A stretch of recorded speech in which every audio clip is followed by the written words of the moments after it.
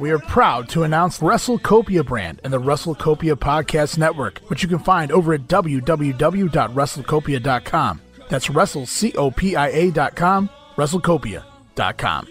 You may have heard me mention the WrestleCopia brand in passing on a variety of our shows. You might be asking, what is WrestleCopia? Well, the name derives from the words wrestle, for wrestling, and copia, which is defined as having plenty or an abundance of. It's abundance of wrestling history over at WrestleCopia.com as the podcast network continues to grow with a variety of podcasts.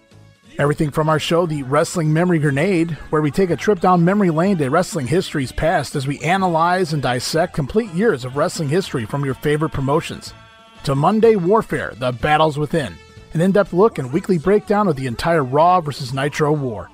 TR Shocks the World, where host Tom Robinson makes his long-awaited return to the wrestling airwaves. Tom does everything from break down the current product to share inside stories and memories from years gone by. It's discretion advised as TR shocks the world with his strong opinions, hilarious impressions, and so much more. The WrestleCopia News Network is a special feature podcast. You can expect more late-breaking news, timely discussions, and tributes to the fallen legends on future episodes of WCNN. We've also got other podcasts being prepped for their debuts, including a territory-based show we like to call The Money and the Miles. There's an old saying in the world of professional wrestling that nothing in this business is real except the money made and the miles traveled. In this podcast, we discuss the territory era, with shows focusing on everything from show reviews to yearly breakdowns to episodes focusing on some of the rare, lesser-known territories and outlaw promotions of yesteryear. Stop on over to WrestleCopia.com for all the latest shows and follow us on Twitter at WrestleCopia. That's on Twitter at WrestleCopia for all the latest news and information on the podcast network.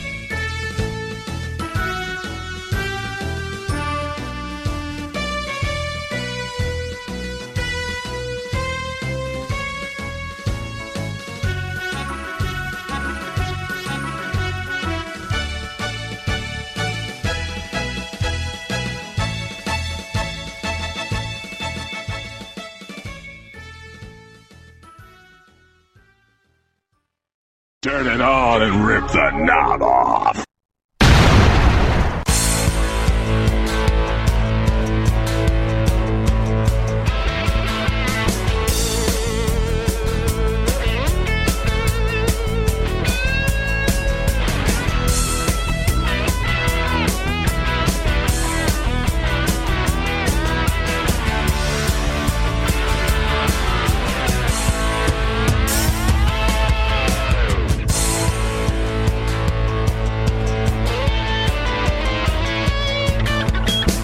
Hey guys, welcome back to the Wrestling Memory Grenade. We're at episode number 56. It's all about December of 1993 in the World Wrestling Federation as we close out our 1993 in the WWF project this week. I am your host, Ray Russell, and you heard me right, guys. This is the final week here of 1993 in the WWF. 3 more weeks to go of WWF TV. We talk all about everything heading into the new year of 1994, and no, don't worry, we won't be covering 1994. Instead, we'll be moving on to 1987 in the World Wrestling Federation in just a few weeks with episode number 58. And our current schedule, for those confused, looks like this. We're going to finish up 1993 here in the WWF this week. Then the Grenade is going to be taking a week off, but not really. I'll be working behind the scenes to prep everything for our 1987 project. All of this week and next, I'll also be adding tons of new footage to YouTube during that time frame. So there will be no Grenade next week, but the Grenade will return in 2 weeks' time with episode number 57, a very special 1993 Fallout episode, if you will. Going to give away, say, half a dozen awards: Wrestler of the Year, Tag Team of the Year, Jobber of the Year, Match of the Year, maybe even Pay-Per-View Match of the Year, TV Match of the Year. I don't really know. I haven't even thought that far ahead yet.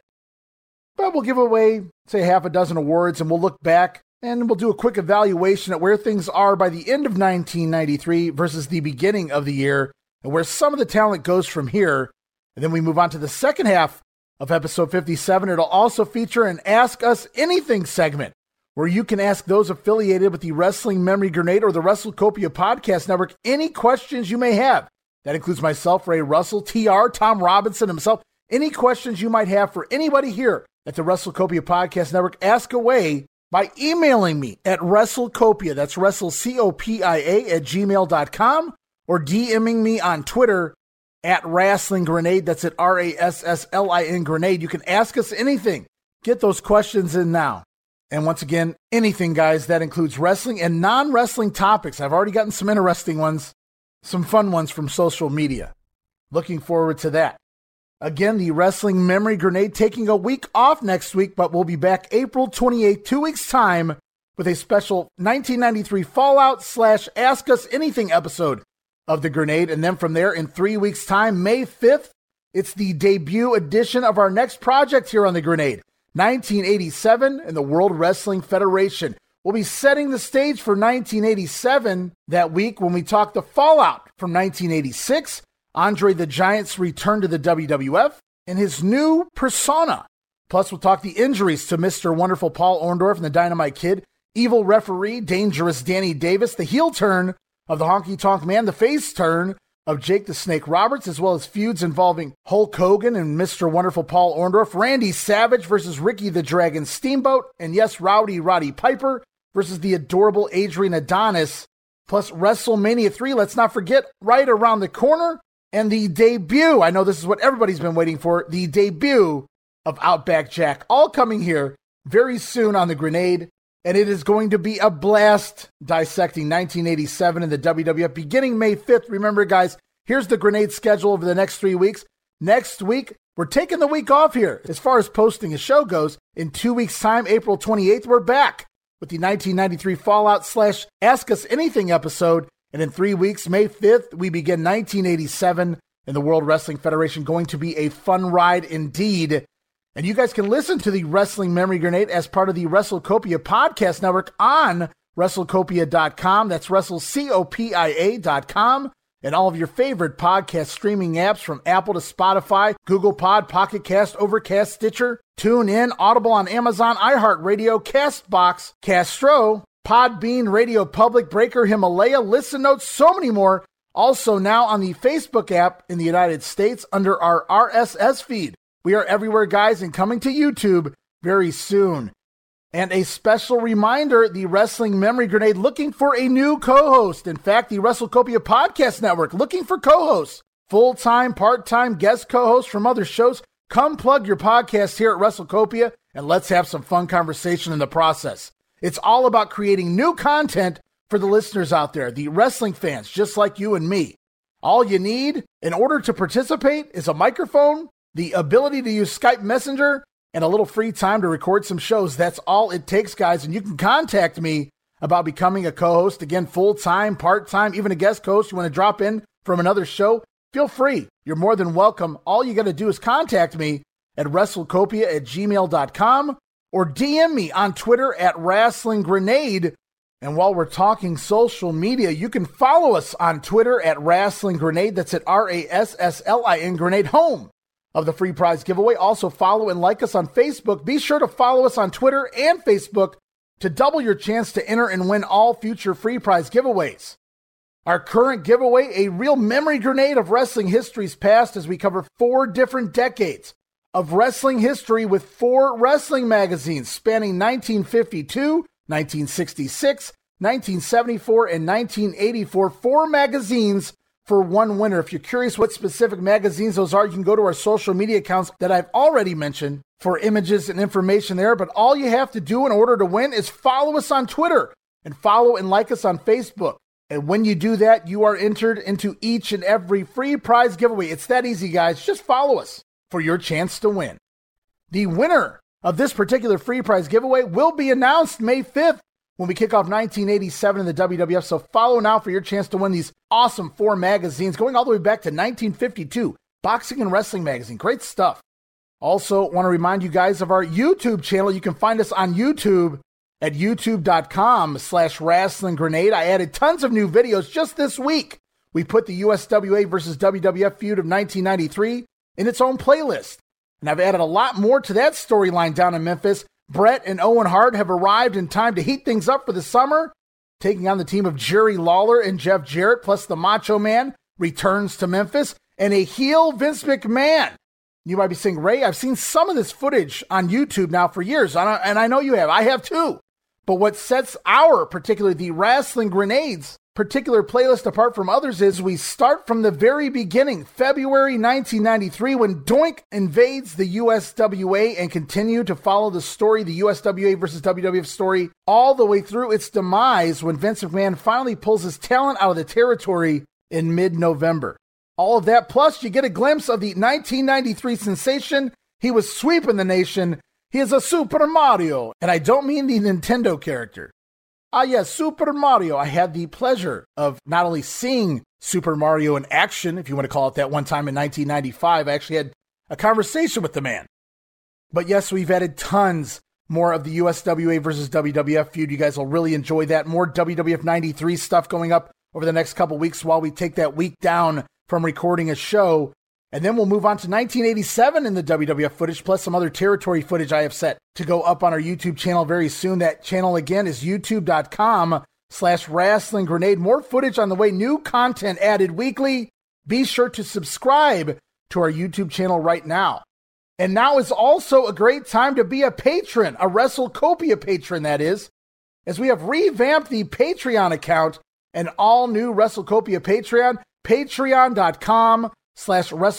That's WrestleCopia. Over a dozen tiers to choose from, but you know which tier I always promote the most. That's the $5 all access tier. Includes all of our insanely detailed show notes, including early access to show notes prior to the show's dropping. For instance, this episode right here, episode 56 of The Grenade, the show notes to this episode dropped on our Patreon 4 days ago. So you've had plenty of time to study up on this episode before it even dropped. Also, part of the $5 all-access tier is early access to many of our podcasts. Listen days, sometimes more than a week early from the rest of the listeners, plus unedited versions of TR Shocks the World. Tom Robinson, formerly of the 605 Super Podcast fame, Tom Robinson right here in the WrestleCopia family. Unedited versions of Tom Robinson, worth the price alone, plus our Patreon-exclusive watch-along series. You guys can watch along or just listen along as we talk all about past WWF and WCW pay-per-views, Coliseum videos, Saturday night's main event, Ric Flair versus Ricky Steamboat, the big long hour match from Clash of the Champions 6. We've even done USA specials like March to WrestleMania 9. Lots of good stuff there in our Patreon-exclusive watch-along series. But now, oh yes, there's more. We've added more to the $5 all-access tier. We are now offering remastered versions of the Wrestling Memory Grenade. The earliest episodes of the Wrestling Memory Grenade was never really happy with the sound quality as we got things going, and I went back when I finally had some downtime, and I enhanced the sound quality on several of the original episodes, plus new content. You heard me right, new content that you've never heard before, originally edited out of our initial broadcast of the early shows. They've been edited back in for your listening pleasure. Very cool stuff there. And all of that for the low, low price of $5, the all-access tier. Gets you our insanely detailed show notes, early access to many of the WrestleCopia podcasts, unedited versions of TR Shocks the World, the Patreon-exclusive watch-along series, and now remastered versions, including new content of our earliest episodes of the Wrestling Memory Grenade covering 1989 in the NWA. And remember, there's no subscription. You can cancel any time. But give it a go for a month. I think you'll like the content we offer, and every penny goes into the WrestleCopia Podcast Network. So please help us pay some of the bills to keep the Grenade, Monday Warfare, the Battles Within, TR Shocks the World with Tom Robinson, and more up and running for years to come. And with all of that out of the way, it is time to close 1993 in the World Wrestling Federation, and we covered all of December of 1993's news and notes last week, plus WWF TV from November 27th through the December 11th edition of WWF Superstars, all last week on episode 55. So we continue on here this week with the December 12th edition of WWF Wrestling Challenge, taped back November 9th in Carbondale, Pennsylvania, still at that pesky high school. And when we kick things off right away, well, something's changed here. It's Jim Ross in the broadcast booth, but that's not Bobby the Brain Heenan. No, remember, it was last week's edition of Monday Night Raw where Gorilla Monsoon gave the boot to his buddy the Brain. Bobby Heenan gone from the World Wrestling Federation, and how apropos as the man replacing Heenan in the color commentary position here, at least for now on Wrestling Challenge, is the Gorilla. Gorilla Monsoon now joining Jim Ross. here on Wrestling Challenge. And of course, Gorilla, a former staple of this show himself. In fact, he did the show seemingly forever with Bobby the Brain Heenan, going all the way back to the second set of tapings in 1986. Now, there was that little era there when Tony Schiavone came in, but outside of that, it was the Bobby and Gorilla show, much like Primetime, for many, many years here. And now with Bobby gone, Gorilla slides back in. It was Bobby and Gorilla all the way up until WrestleMania 9, if you guys remember. And then Jim Ross replaces Gorilla in the broadcast booth after WrestleMania 9 here on Challenge. It's been JR and Heenan for the past, say, 8 months. And now with Heenan gone, Gorilla slides right back in. They're pretty much out of commentators and out of heel commentators for certain at this point. And as we kick things off, we see highlights from Raw of Gorilla ridding the WWF of Mr. Bobby the Brain Heenan, his on-TV arch rival. But in real life, the very best of friends. In fact, Bobby Heenan has told this story in some of his shoot interviews that after the show, they went back to Bobby's hotel room and they hugged each other and cried for about an hour straight. Really great friends. One of the worst kept secrets. It's not really a secret anymore in the business, but two of the best of friends. You remember Bobby nearly breaking down on Nitro when he said goodbye to Gorilla when Gorilla passed away in the late 90s. So while Gorilla plays it up like he's a happy man here on TV, now that Bobby the Brain Heenan's gone from the company, in real life, Gorilla's hurting. He's lost his little buddy, so to speak. But action moves on as 1993 moves on, and we see the return, or at least the Wrestling Challenge return, of the Native American Tatanka returning from that injury at the hands of Ludwig Borga and Yokozuna. Tatanka scheduled to take on Reno Riggins here as Reno tries an attack but fails as Tatanka takes over, and it's a top rope tomahawk chop followed by the Papoose to go to get the easy win, 3 minutes and 43 seconds. And based on commentary, we learned that Tatanka is back to exact some revenge on Ludwig Borga for not only ending his undefeated streak, but putting him out of action as well. So it sounds like Borga is moving on from Lex Luger and into a feud with the Native American. And rightfully so. Lex Luger, we'll have to wait and see what happens with him over the next couple weeks. And as we move on with the show, we see an ad for the Salvation Army. In fact, a Salvation Army benefit in the New York City area at the Paramount at Madison Square Garden. In fact, tickets are $75 per person, but Gorilla Monsoon informs us that, hey, the ticket is tax deductible and worth the price alone to get this up and close and personal with the WWF superstars. Way to shill there, Gorilla. It's tax deductible. And back to action with the Head Shrinkers, with Afa in their corner taking on the team of Frank Kanyak and Steve Smith. And it is the Fatu Splash off the top rope onto Smith. Gets the win, just 2 minutes and 28 seconds. And post-match, yes, Kanyak eats a pineapple to the face. Haven't seen that in a while again. I love that when they did it in the NWA in 89. I wish the Head Shrinkers had done it more here in the WWF. I love watching a pineapple explode across the face of a job guy. But the show moves on, and unfortunately, it's Doink the Clown, the new and not improved Doink the Clown, accompanied to the ring by Dink, taking on the future Thrasher of the Headbangers, Glenn Ruth. And I don't know what's going on this week, but this fucking entrance, this Doink entrance, takes forever. He actually gets in the ring and runs out of things to do just standing in the ring as his music continues to play. I'm not really sure what the hell they were wanting out of this Doink here this week, but even Gorilla Monsoon on commentary makes a comment like, when are we going to ring the bell? As it just goes on forever. And as the match gets going, the announcers claim the women's title finals will take place this Monday in Memphis. Too bad when it airs, it'll be taking place from a Raw taping, as Jim Ross and Gorilla Monsoon both ponder if Luna Vachon is involved. I wrote, they have no idea who is even in the tournament? ?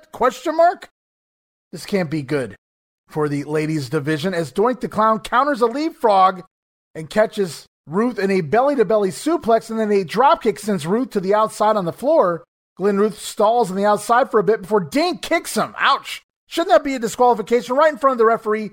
Dink kicks Glenn Ruth, trying to get him back in the ring. Ruth does finally lay chase to Dink around ringside, but runs into a waiting Doink the Clown clothesline around the corner post. And back inside, Doink with a variation of the STF will get the submission win in 2 minutes and 13 seconds. I wrote, blech. Awful shit here, as usual, from the new Doink the Clown, as we head off to face in New York, East Rutherford, New Jersey, the Meadowlands, tonight, December 12th, guys, tonight, as Adam Bomb will team with his former manager, Johnny Polo, to take on the team of Razor Ramon and the 1-2-3 Kid. We're going to hear from Harvey, Adam Bomb, and the bad guy. You know, Razor Ramon, you are the Intercontinental Champion. And 1, 2, 3 Kid, you are lightning fast. You're a great young athlete, a great young wrestler in the World Wrestling Federation. But you're no Adam Bomb. And Razor, you're real lucky that the Intercontinental Championship won't be on the line in a tag team match, because in East Rutherford, New Jersey, in the Meadowlands Arena, this man would be the Intercontinental Champion. And our dear friend Johnny Polo has promised us he will be the best partner my Adam Bomb has ever had. Ain't that right, Adam Bomb? That's right.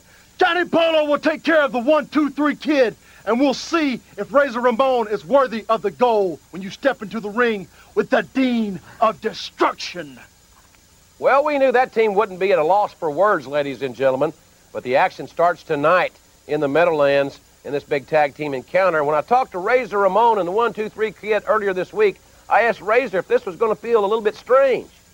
You know, Mr. Ross, I gotta admit, maybe a few months ago, this kid, you know, it's no secret.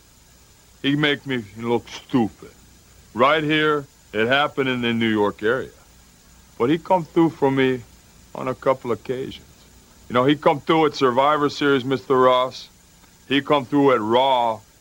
And tonight, in the Meadowlands, Johnny Polo, Adam Bomb, gear up, chicos.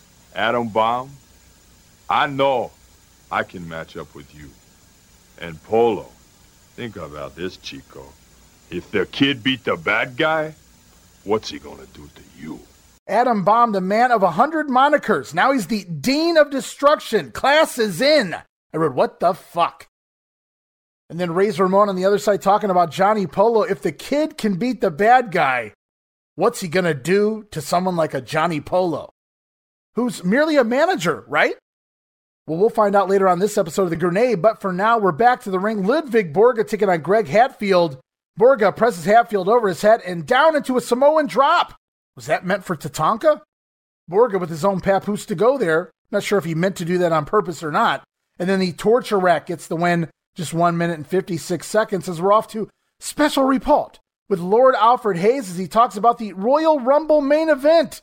We all know by now it's a casket match. We found that out on Superstars at the end of last week's episode of The Grenade. But this week, Alfred Hayes puts his own spin on it. We're going to listen to Lord Alfred talk about the upcoming casket match here between The Undertaker and WWF champion Yokozuna at the Royal Rumble.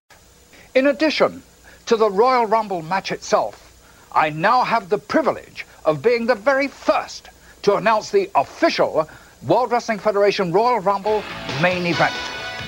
Yokozuna, the mammoth World Wrestling Federation champion, will defend his coveted title against the Grim Reaper, The Undertaker. Now, during negotiations for this important contract, Jim Cornette, the shrewd spokesperson for Yokozuna, inserted his patent one-time-only clause. However, since then, there has been some underhanded conspiracy taking place. To wit, the obese, scheming little toad, Paul Bearer, has covertly persuaded Tunney to include another shocking clause. It will be a casket match. This spiteful collusion with the World Wrestling Federation President Jack Tunney is to be regarded as a very low blow indeed. Here is the champion, Mr. Fuji, and Jay Cornette, Esquire. Ooh, you better watch your words there, Alfred. Jack Tunney might be listening, an underhanded conspiracy taking place. And my personal favorite part of the segment, Alfred Hayes referring to Paul Bearer as a obese, skimming little toad. And that apparently Bearer has colluded with Jack Tunney. Man, Alfred, watch your step here. Also very cool, as Hayes goes to throw it to Jim Cornette, he refers to him as J. Cornette Esquire. Good stuff as usual there from Lord Alfred Hayes. Thank you, your lordship. As we get back to the ring, it's Crush with Master Fuji in his corner taking on the future supernova, Mike Bucci. And we see the Tour of the Islands, the Tilt-A-Whirl backbreaker, which Jim Ross describes as the tour being nice, but the landing being a little bumpy. Ha-ha, JR. As Crush with the press slam drops Bucci behind his back, Ultimate Warrior style, before he goes into the cranium crunch, the head vice. JR says it's now called the Kona Crunch. Crush picks up the quick submission win, 1 minute and 25 seconds. And to add insult to injury, post-match, Crush even drops a big leg across the head of Bucci as the action continues. Steiner brothers taking on the team of Mike Corey and Iron Mike Sharp. There's one thing that's for certain here. A Mike is going to do the job this week. Corey eats a dragon suplex early on by Scott Steiner and then forced to tag out to Iron Mike Sharp.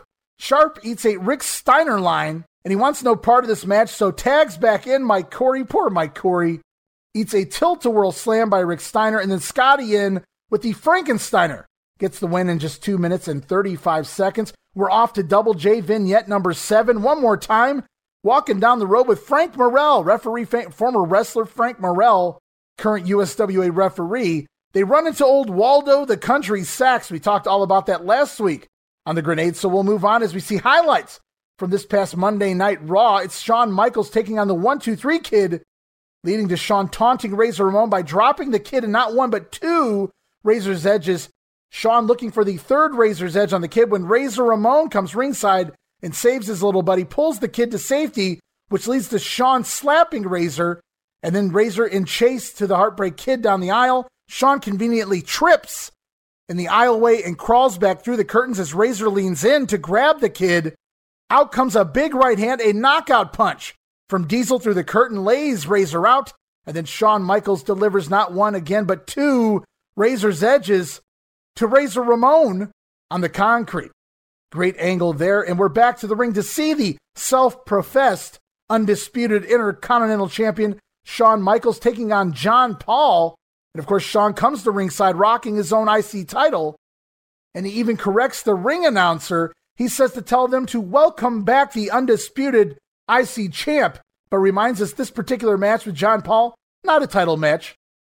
Well, you got that right, Shawn. The Heartbreak Kid dominates early, but he gets a bit cocky, and Paul tries to fight back, but to no avail. Shawn Michaels' quick win here this week. Pile driver gets it in 1 minute and 48 seconds. And watching him here in this match, the entrance, the match itself, even the stuff after the match, Shawn just feels rejuvenated here and comes off as even more confident than he was before, which could spell trouble. And it's back to face the Meadowlands once again tonight, December 12th.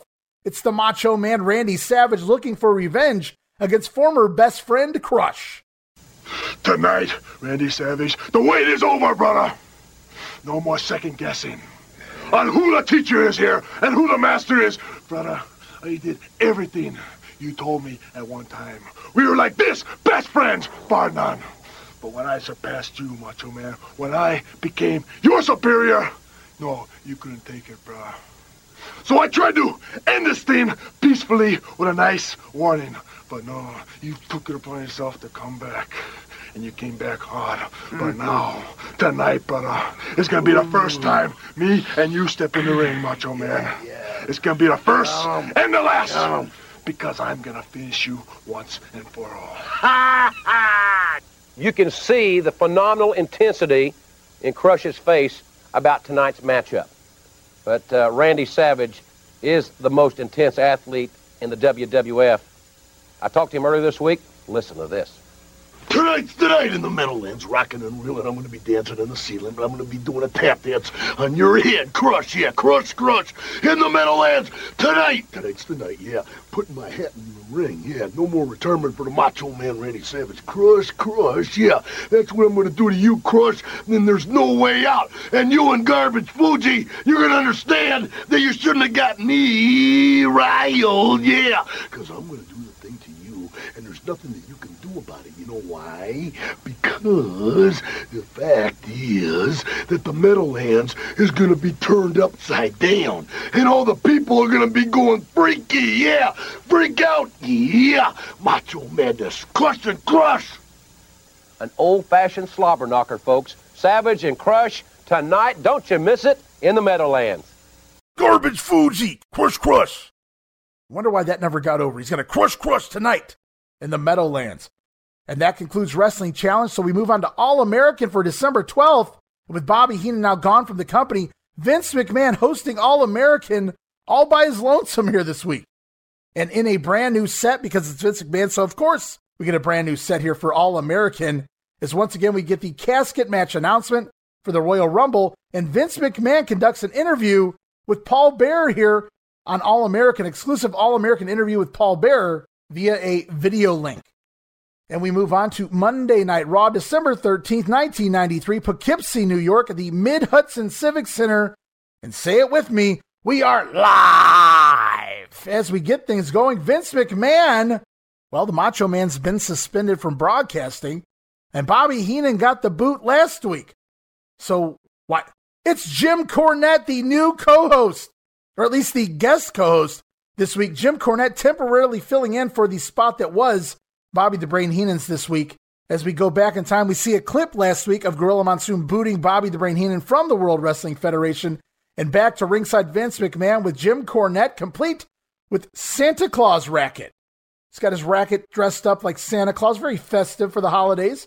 Never let it be said that Jim Cornette is a Scrooge. As we go to the ring, it's the in-ring return of the Macho Man Randy Savage as he takes on Fatu of the Head Shrinkers, Alpha in his corner, and Macho returns to competition now that he's banned from the broadcast booth and he has Crush on his mind. Aha! But Fatu is on top early, no selling turnbuckle shots and having his head rammed into the mat because he's Samoan, so you can't hurt his head, Macho Man. As Savage repeatedly goes to the head of Fatu, Fatu no-sells and delivers a thrust kick which drops the Macho Man and out to the floor. And then Fatu rams Savage into the steel steps, but then it's the Macho Man's turn, ramming Fatu into the steel steps, but once again, you can't hurt his head. He's Samoan, damn it. So the Macho Man still hasn't learned his lesson after 3 tries of the match. You just can't hurt Fatu's head. As Fatu responds on the floor with yet another thrust kick, wipes out the Macho Man, then back inside. Savage fights back, but gets backdropped back outside over the top rope to the floor, where Alpha even then gets involved. Alpha with a little assault on the Macho Man outside while Fatu distracts the referee. And this match is almost all Fatu thus far as he nails Savage with a piece of his ring gear and then goes up top for the big Fatu splash. But the Macho Man up and he shakes the ropes, crotching Fatu, and Fatu takes a nasty bump from the top turnbuckle all the way out to the floor, which lets Savage climb to the top rope and out to the floor with the double axe handle on the outside. Then back inside, the Macho Man turns Fatu out with a really nice clothesline and a great bump by Fatu there. Alpha up on the apron, but Savage nails him too, sends Alpha down, and then the flying elbow drop gets the win for the Macho Man in just 5 minutes and 50 seconds. The Macho Man is back, brother. Aha! And I like it. From there, we get a Todd Pettengill vignette from the set of WWF Mania. Todd claims he has paid for this time on Raw out of his own pocket. Pettengill isn't happy with the decision that President Jack Tunney made to ban the Macho Man from their show, WWF Mania. And Todd says Savage deserves to remain on the show with Todd, his tag team partner. So call, you knew it was coming, guys. Call the WWF 900 number right now and vote yes on Referendum M. Vote the Macho Man back to WWF Mania. Vote on whether the Macho Man should return, yes or no. And I wrote, Todd had to pay for this shit, yet the 900 line is part of the WWF? Something ain't right here. And as far as 900 vote lines go, they are really reaching now. Vote for the Macho Man to return to WWF Mania. As we go to a Lex Luger PSA, the American original, Lex Luger tells everyone to just say no to drugs, kids. And back to the ring, it's the Smoking Guns taking on a team of Steve Smith and Jim Messenger. This is really all just a backdrop for Jim Cornette to assure us that Lex Luger won't be in the Royal Rumble match. He had his title shot at SummerSlam. He had his one and only chance. And even if Luger won the Rumble, even if he was in the Rumble, he can't have the title match. So why would he be permitted to enter in the first place? Good question there by Jim Cornette. Corny also says he's flying to Toronto tomorrow to speak in person with President Jack Tunney to make sure it doesn't happen. Corny even quips, where's Willie Gilzenberg when you need him? Former WWF President Willie Gilzenberg from the early era of the WWF. Vince McMahon responds to Cornette's comments about going to see Jack Tunney. I can't believe you're going to issue a formal complaint with Jack Tunney. To which Cornette responds, it's not formal. I'm not wearing a tuxedo. And then as the Guns dominate this match, we see Captain Lou Albano randomly wander to ringside. During the course of the match, the manager of champions, especially tag team champions, Lou had something like at least a dozen tag team champions over the years. But back inside, Billy Gunn off the top rope with a bulldog on Messenger. Gets the win, 2 minutes and 48 seconds. As we roll on, we see Highlights of the issues last week, once again, between the Kid, Razor Ramon, Shawn Michaels, and Diesel, where Shawn leaves Razor laying after the Razor's Edge on the concrete. So it's back to the ring as IRS takes on Todd Mata. And as IRS prepares for action, he props his briefcase up on the top turnbuckle and opens it up to take a peek inside. The camera also gets a peek inside, and we see it, guys. Here it is. The proof is in the pudding, if you will, babies. Razor Ramon's golden chains inside the briefcase of IRS. Remember last week when Razor laid chase to Shawn Michaels around ringside, he took all of his gold off. He threw it down on the floor. Big mistake there, bad guy. But Razor laid chase to Shawn Michaels, wind up getting wiped out with those Razor's edges on the concrete. And we never saw those gold chains again. Well, here they are in IRS's briefcase. So they've given a little bit of a storyline here to the IRS Razor Ramon feud, finally, as this match actually uncharacteristically sees a lot of kicking and punching from Mike Rotunda. And then he gets the win with a back suplex. I wrote blah. IRS gets the win over Todd Mata with a back suplex. The only thing good about this, it went 1 minute and 46 seconds. Post-match, Irwin picks up his briefcase, which just happens to accidentally open up once again, exposing Razor's gold once more to the fans. So it would appear that IRS has repossessed Razor's golden chains. As we go on, we get the Yoko Clause segment. For those who don't know what I'm talking about, it blew my mind back in 1993. It's a vignette of Yokozuna sitting in Times Square dressed as Santa Claus with Mr. Fuji as an elf by his side. They're handing out presents to the little girls and boys.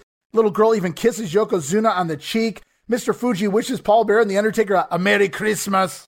But just so odd to see Yokozuna smiling and kissing babies and wearing a Santa Claus hat.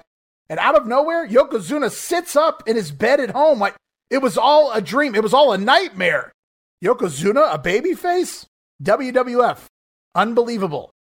And if you didn't know wrestling was fake before, this is one of those instances where you go, why would the evil, badass Japanese wrestling heel agree to do this commercial? Happy holidays from the World Wrestling Federation. We roll on. It is the Undertaker in the ring with Paul Bearer in his corner, taking on JS Storm as the Undertaker just mauls poor Storm. Choke slam and Tombstone gets the win, 2 minutes, 12 seconds. Taker even pulls out the old body bag and puts Storm inside, bringing back the body bag. As we move on to the final vignette of Double J Jeff Jarrett. In fact, it's a montage of all the previous vignettes all edited together. My favorite part is as he's spelling his name at the end, they use segments of all of the different vignettes to spell his name. And that's once again JEFFJARRE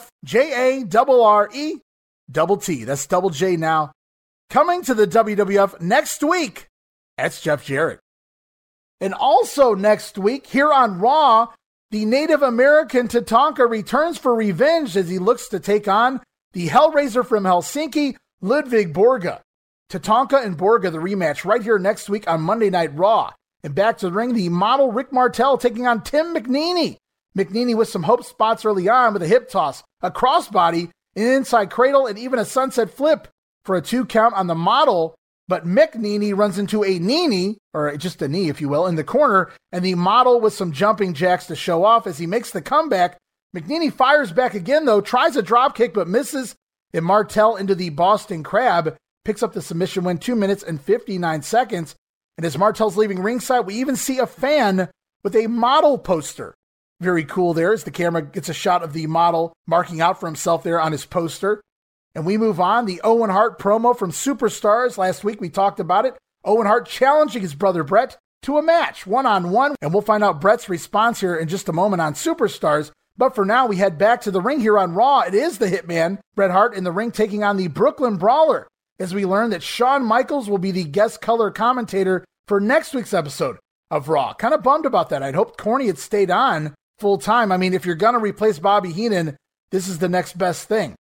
And with Bret working a rare squash match, this is obviously the perfect time for a backdrop to discuss the potential match between brothers Bret and Owen. Bret dominates the action in the ring. The Brawler does fight back, but gets slammed off the top rope. And Bret Hart with the 5 moves of doom, using Virgil's Russian leg sweep. There it is. Remember, we saw Virgil get a win on last week's episode of The Grenade using the old $1 Million Dream. Well, Bret's taking back the Russian leg sweep here. The middle rope elbow, A backbreaker sets it up, and the sharpshooter gets the submission win over the brawler. BRET picking up another win, 4 minutes, 17 seconds. And once again, remember to call the 900 vote line. We'll find out Saturday on Mania if the Macho Man can return as Todd's co-host. And next week here on Raw, Shawn Michaels, guest color commentator. It's the Raw debut of Double J Jeff Jarrett in the ring. And of course, the rematch between Tatanka and Ludwig Borga. And as we end this edition of Raw, I wrote 6 matches? ? 6 matches packed into this week's episode of Raw. Lots of shorter matches this week. We get tons of enhancement squashes. We saw the Model, Bret Hart, The Undertaker, IRS. But a lot of these very important. IRS holding the gold of Razor Ramon. He's going to be challenging for the Intercontinental title. A win for The Undertaker, who's scheduled to take on Yokozuna at the Royal Rumble. Bret Hart. We'll find out what happens with Bret moving forward, but certainly in the middle of the storyline with Brother Owen. Then, of course, some throwaway segments. The Model, the Smoking Guns, getting them on the air. Randy Savage back with a win over Fatu as we move on to WWF Superstars December 18th, taped December 1st, Utica, New York, War Memorial. New set of tapings here.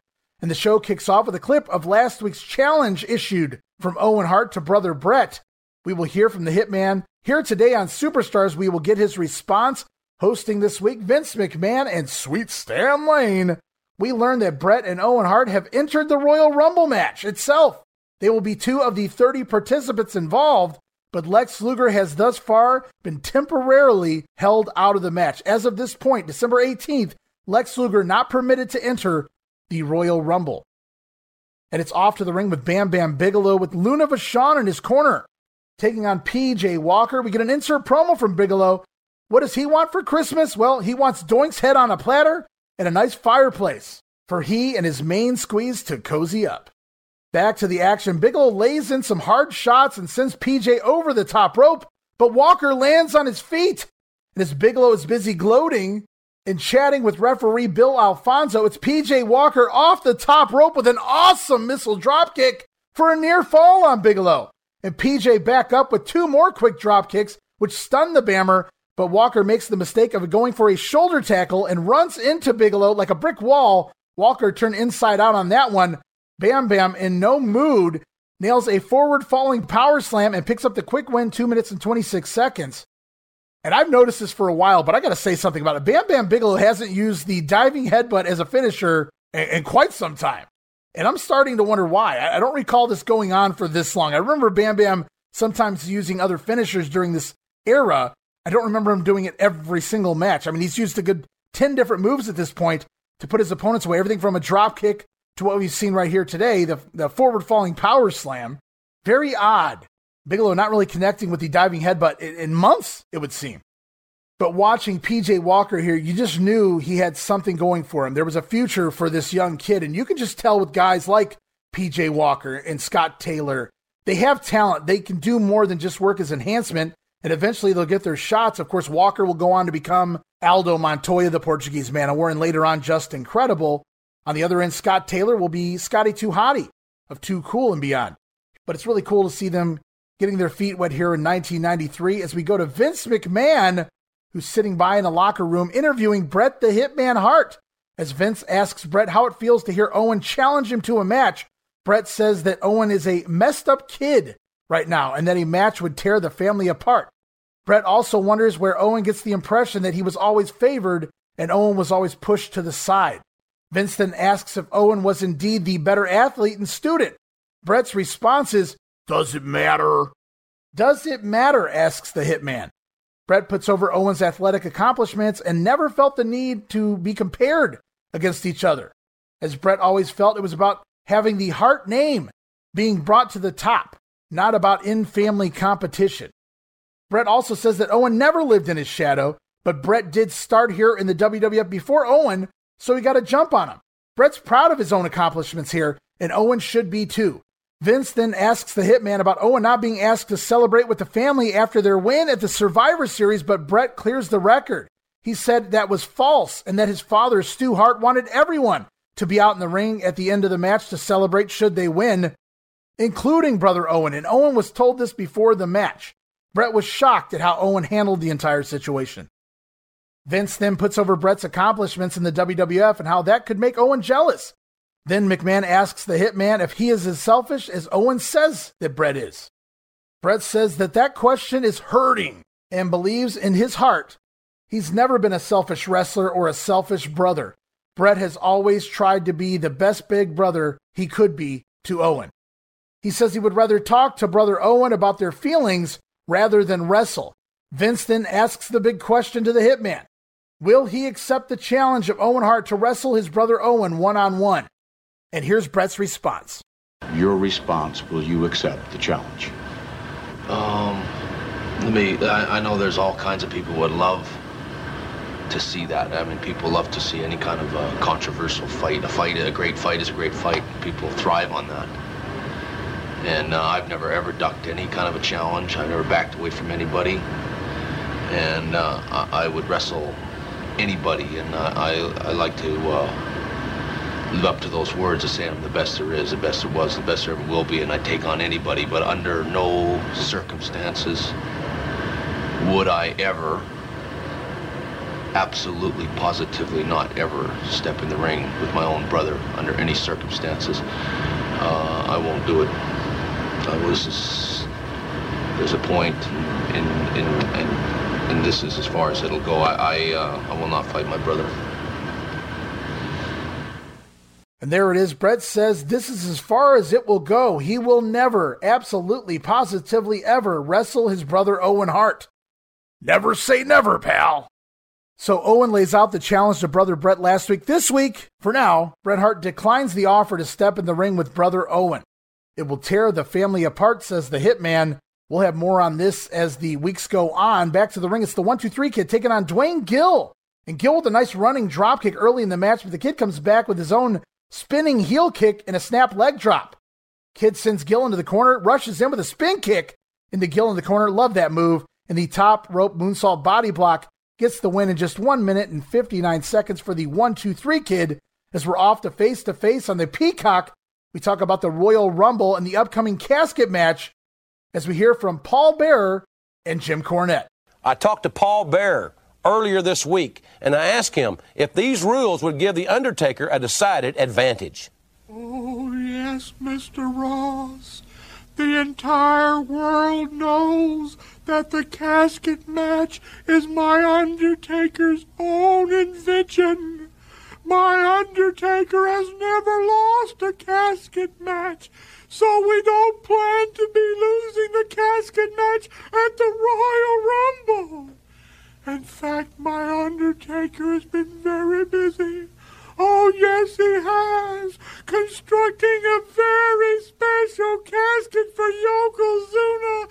Well, he'll lay in peace forever and ever. Oh, yes! Well, some rather irreverent and morbid thoughts from Paul Bearer. And when I talked to Jim Cornette and Master Fuji this week, I asked him quite frankly, is Yokozuna intimidated by The Undertaker? Jim Ross, I can't believe you would say that. I can't believe those words would come out of your mouth. I am cut to the quick. Mr. Fuji's ready to commit Harry Carey.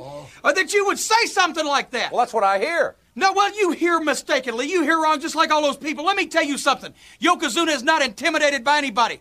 Yokozuna stands well over 6.5 feet tall, weighs almost 600 pounds. He's big enough to step on some toes and keep on walking. And I guarantee you, Undertaker, Paul Bearer, he would love nothing more. Oh, he would love nothing more than to take The Undertaker and break him into pieces that even Paul Bearer in his mortuary couldn't put back together. Stick them both in that urn and ship them both out of the World Wrestling Federation. And if we got anything to do with it, that's exactly what's going to happen.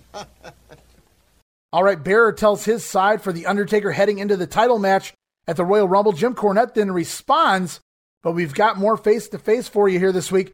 The WWF headed back to Madison Square Garden January 17th, the New York City Rumble that night, but also on the card, Intercontinental Champion Razor Ramon scheduled to defend his title against newcomer Double J Jeff Jarrett. We're going to hear from both. I asked the bad guy if the New York City fans would give him the advantage. You know, Mr. Ross, you talk about Edge, you talk about Razor Ramon. They go together. MSG, man, the big time.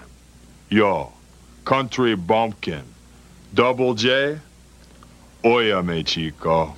The Garden is like the Razor's second home. With my schedule defending this belt, I spend more time here in New York than in Miami. Chico, your first time. Think about this, man. The bad guy is undefeated in MSG. Well, the bad guy certainly makes a very good point. He is undefeated in Madison Square Garden. Now, this will be Double J's first time in the Garden, and I asked him what he thought of the New York fans. Oh, Ross, what do I think of the Rotten Apple fans? Well, I think they stink. You know, some people may call them enthusiastic. But you know what Double J calls them? Calls them big mouth foreigners. Because you know what an American is in New York City? He's a foreigner. And Ross, oh, it makes me sick to my stomach to think about it. You know, you walk down Madison Avenue, you got a cabbie hollering over here, and some guy getting out of his cab trying to run you over. Oh, it makes me sick to my stomach. Well, that may happen to you in Madison Square Garden when you meet Razor Ramon. He's very popular here, you know. He reminds me of all the big mouth New York City fans. And Razor Ramon, that IC title, baby, it's gonna be mine. Oh, don't you forget, Double J. That's J-E-double-F, J-A-double-R-E-double-T, Double J. All right, and I'd never noticed that in the past. Razor Ramon at this point, undefeated in Madison Square Garden. Cool little tidbit there as the bad guy walks into the Garden on January 17th, taking on Jeff Jarrett. Less than a week before the Royal Rumble pay-per-view, we get a Royal Rumble in Madison Square Garden, and that match is out there. I'm sure it's on YouTube. If it's not, I'll make sure that it is. But that Madison Square Garden card is out there in handheld form. Also includes Ludwig Borga suffering that ankle injury in his match with Rick Steiner on the undercard, and the 1-2-3 Kid suffering his injury as he and Marty Jannetty actually defend. Yes, they will become WWF Tag Team Champions by then. They will defend and lose their tag team titles back to the Quebecers. Their big MSG show, but also features an injury to Ludwig Borga, who will never return to the WWF ring again after said injury, and an injury to the 1-2-3 Kid, keeping both of them out of the Royal Rumble pay-per-view. But we're going back to December now, and speaking of Jeff Jarrett and that face-to-face, it is finally time. 8 weeks of vignettes lead to this. It's the in-ring debut here in the WWF of Double J, Jeff Jarrett, as he takes on Chris Duffy. Couldn't they have picked a better job guy here for a debut? But here it is, guys, the debut of Double J as he Fargo struts all the way to the ring, sporting a purple and orange outfit this week. And then Jarrett on the mic before the match, just to remind everybody how to spell his name one more time. J-E-F-F-J-A-R-R-E-T. And as the match gets going, we get an insert promo from Jarrett. What does he want for Christmas? He wants to rename the WWF the Double JF. Very creative there as we go back to the ring. Stan Lane on commentary with a little background this week on Chris Duffy, who apparently played football at Braintree High School in Massachusetts and coaches Little League. Alrighty. Not sure what that was about. Chris Duffy also apparently does a nice hip toss as he lands one here but misses an elbow drop. Duffy telegraphs a backdrop and Jarrett counters with a jumping DDT. Double J picks up the win just 1 minute and 51 seconds. Post-match, Jarrett begins to leave, but watches himself on the video wall before spelling his name once again. And as he concludes spelling his name, J-A-R-R-E-T, and walks away, Vince McMahon points out, "Hey, his tooth didn't sparkle, pal." Nice shot there from Vince McMahon. After watching this match, I was a giant fan of Jeff Jarrett when I was growing up, watching him in the USWA in Dallas on ESPN, followed him in the After Mags, was pumped to see him heading here in the WWF. It was a long time coming. He just needed to bulk up a little bit for the big boys.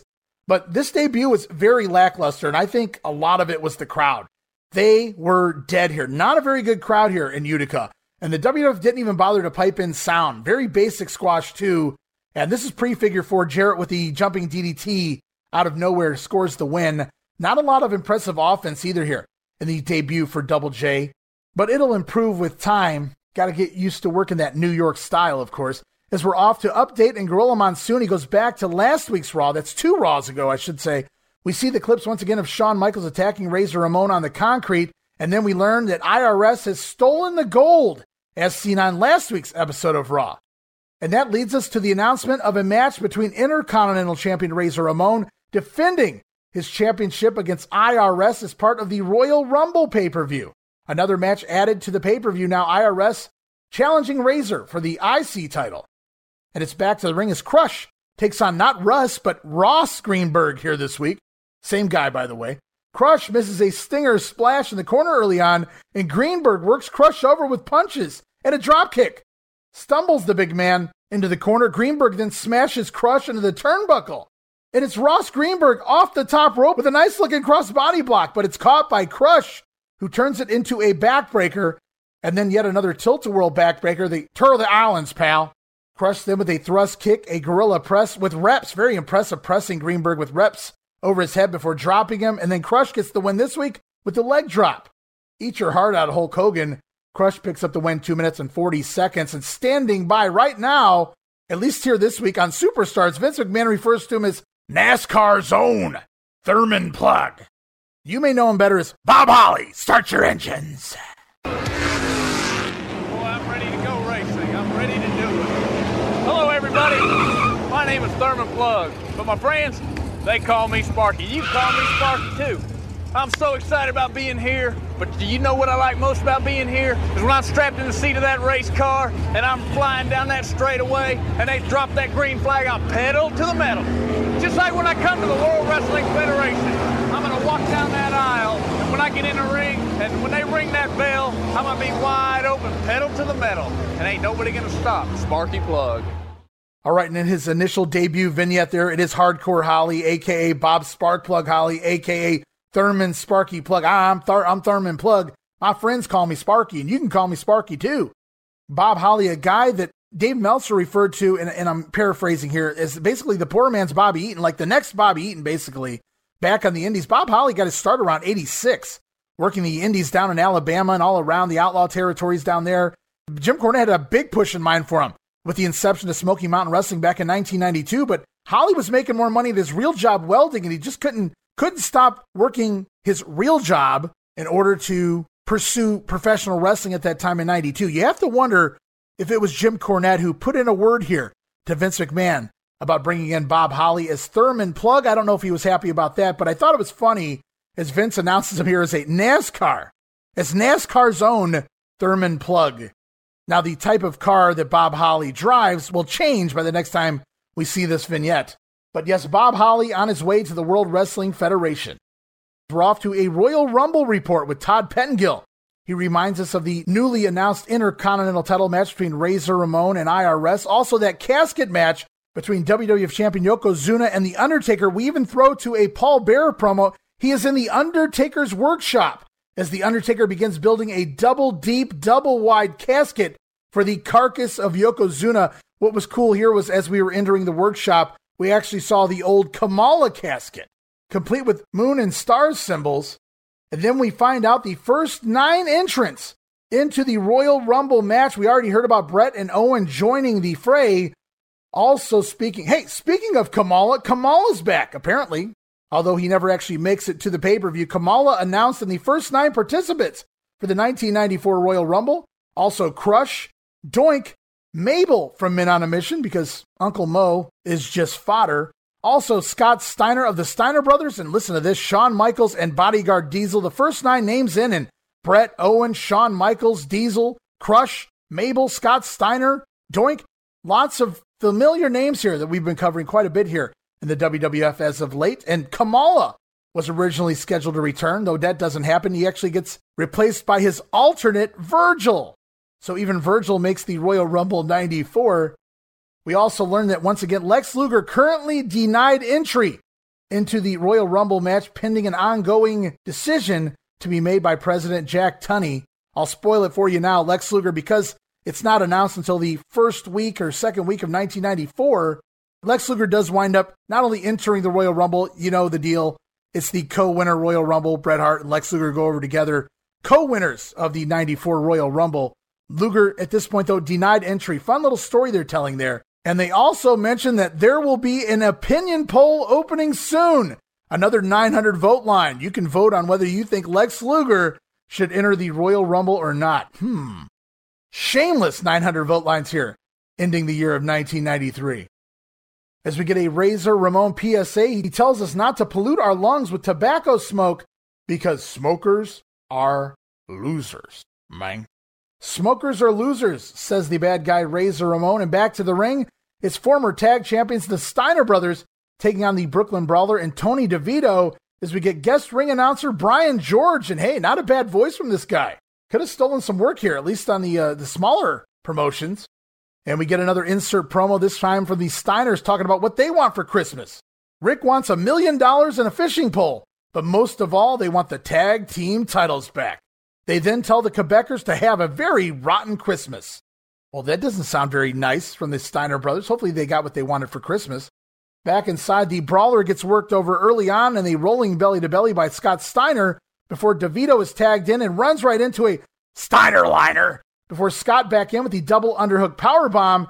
And then it's the Doomsday Bulldog on DeVito. Steiners pick up the win 2 minutes and 54 seconds. We're off to face, talking Royal Rumble, as we now know IRS will challenge Razor Ramon for his IC title. We'll hear from the bad guy. But Razor's a very proud guy. This is almost a sentimental situation for him because he debuted in the WWF at the Royal Rumble, and I asked him what it meant to defend the IC title at the Rumble. Royal Rumble time again in the WWF. Time for the bad guy maybe to look back. Think about it. From the gutter to the top. And lately, everybody taking cheap shots at the bad guy. Shawn Michaels tries to cripple me. The taxman rips me off. Yo, IRS. Oya, man. You want Razor's gold, man? No problema. Royal Rumble, Chico. I'm putting this up. You want it? Come get it. Should be a great contest for the Intercontinental title. All right, and Razor Ramon looking forward to proving he is the better man there when he takes on IRS at the pay-per-view. But also, we learned today that Shawn Michaels, now an entrant into the 30-man Royal Rumble match. Of course, the winner goes on to WrestleMania to challenge for the WWF title. We're going to hear what Shawn Michaels has to say if he should just happen to draw number 1 and Bodyguard Diesel would draw number 2. Also, earlier, ladies and gentlemen, I talked to Shawn Michaels, and I asked Shawn what it would be like if he were the first man in the Royal Rumble and his pal Diesel was the second. Well, you know something? I wouldn't be real happy about that, Jim Ross. I gotta be honest with you. Diesel's my buddy. He's my good pal. But I gotta tell you something, big man. Everything you know about wrestling, you learned from the Heartbreak Kid. And if you wanted to come in number 2, I'd have to show you the hard way that I am the wrestler of the 90s. There's going to be some outstanding wrestlers in this Royal Rumble. Obviously, 30 of them eventually in the ring at one time. One of them, the WWF Superstar of the Year, Bret the Hitman Hart. Hey, I'll tell you what, Bret the Hitman Hart, he is great. All the superstars in the World Wrestling Federation are great. You don't get here by being a slouch. The Royal Rumble is the one thing that will prove who is the man that stands above all these great superstars. And I'm telling you what, it's going to be Shawn Michaels. All right, and HBK making it very clear it is every man for himself. At the end of the day, he's going to do what he has to do to get that shot at WrestleMania and the WWF title. But before we move on, I did want to point something, another little faux pas there from good old JR, Jim Rossi. When he was talking about Razor Ramon, he mentioned that Razor Ramon had made his debut at the Royal Rumble. Now, we know Razor Ramon debuted back in the summer of 1992. He actually challenged the Hitman. If you guys remember all the way back to that episode of The Grenade, the Royal Rumble 93 challenged Bret for the WWF title. But Jim Ross stating that Razor Ramon had made his debut with the company back at the Royal Rumble pay-per-view. I wrote, who gave you that bad information, JR? As we move on, another face-to-face, the New York City market. Tatanka coming to town to take on WWF champion Yokozuna, looking for a little revenge. Remember, Yokozuna, one of the men that took Tatanka out prior to the Survivor Series, and the WWF title, more than icing on the cake. Let's hear from the Native American and Jim Cornette. Jim Ross, of course, I am physically ready. I am ready because when I got hurt and got injured and felt all that pain that I had inside, I went back to my homelands. I went back to where I could gain the wisdom from my elders, where I could sit down with a medicine man that could make me heal faster. I trained 6 days a week, 2.5 hours a day to be back here in the World Wrestling Federation. So Jim Ross, I am definitely ready to face Yokozuna. But Yokozuna, you have created an animal, because during that time, I realized something. In my soul and my heart, you brought something out. I felt the pain that you gave me. So Yokozuna, that has built up inside of me, and when we face, you will feel the pain yourself. You know, folks, I really believe that we're going to see a much more aggressive Tatanka, a much more determined Tatanka than ever before on the 17th in the Garden. And when I talked to Yokozuna, Cornette, and Fuji earlier in the week, I asked them if they were concerned about Tatanka's motivation of revenge.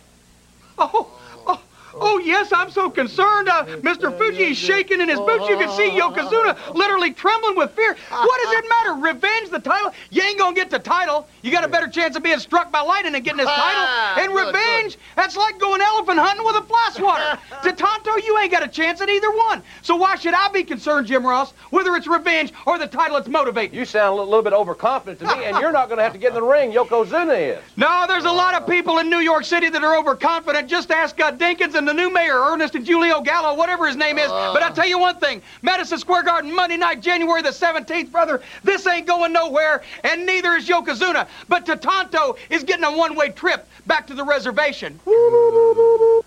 And Tatanka here, he had 6 weeks off TV to get his shit together in the ring and on the mic. And instead we get comments about medicine men. I wrote, really? Medicine men, Tatanka? It's good to see that his time off hasn't aided Tatanka in learning how to cut a promo. That's obvious. As we move on to WWF Mania, Todd Pettengill, as it's time to reveal the winning decision of the vote line. Apparently your votes make the decisions here now in the World Wrestling Federation, not President Jack Tunney. Todd Pettengill then announces that with a 91% yes vote, that the Macho Man has been reinstated to WWF Mania. The Macho Man returns, and we spend much of this episode celebrating the return of the Macho Man in the studio. It's kind of funny. Remember, Macho started on Mania back in July. There was no real fanfare to it. He just started popping up every week, co-hosting the show. Then by the time they actually made an advertisement about the Macho Man joining Mania in the fall, he was gone from the show almost immediately. And we haven't seen him there since. And now here we go again. The Macho Man returns, even though he was gone for weeks before he was banned. The Macho Man returns this week, and I don't know that he ever returns again after this. So it makes absolutely no sense to me. But hey, your vote counted. The Macho Man reinstated to WWF Mania. And we even get a special face-to-face here on Mania this week. In light of the holidays, Jim Ross interviews Santa Claus. You guys can find that promo up right now on youtube.com/Wrestling Grenade. And we move on to WWF Wrestling Challenge, December 19th, tape November 30th, Springfield, Massachusetts at the Civic Center. We go back and once again see a clip of the Shawn Michaels attack on Razor Ramon, leaving him laying in the concrete. They also talk about IRS stealing the bad guy's gold, his necklaces. As Jim Ross and Gorilla Monsoon talk about the upcoming holidays, they talk about Christmas. Jim Ross pulls up a cowboy boot. Why, what's that? That's Mama Ross's version of a stocking, Gorilla. Jim Ross holds up a big cowboy boot given to him by Mama Ross, and that'll be where Santa will stuff his stocking. Meanwhile, Gorilla holds up a giant stocking for himself.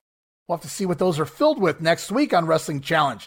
I'm in suspense, but for now, it's to the ring Intercontinental Champion Razor Ramon taking on Ralph, Don't Call Me King Kong Mosca. It should be Angelo, Don't Call Ralph King Kong Mosca. If you ask me, Razor, though, still missing the gold around his neck, and it's kind of obvious here as you're used to seeing the gold around the neck of Razor Ramon.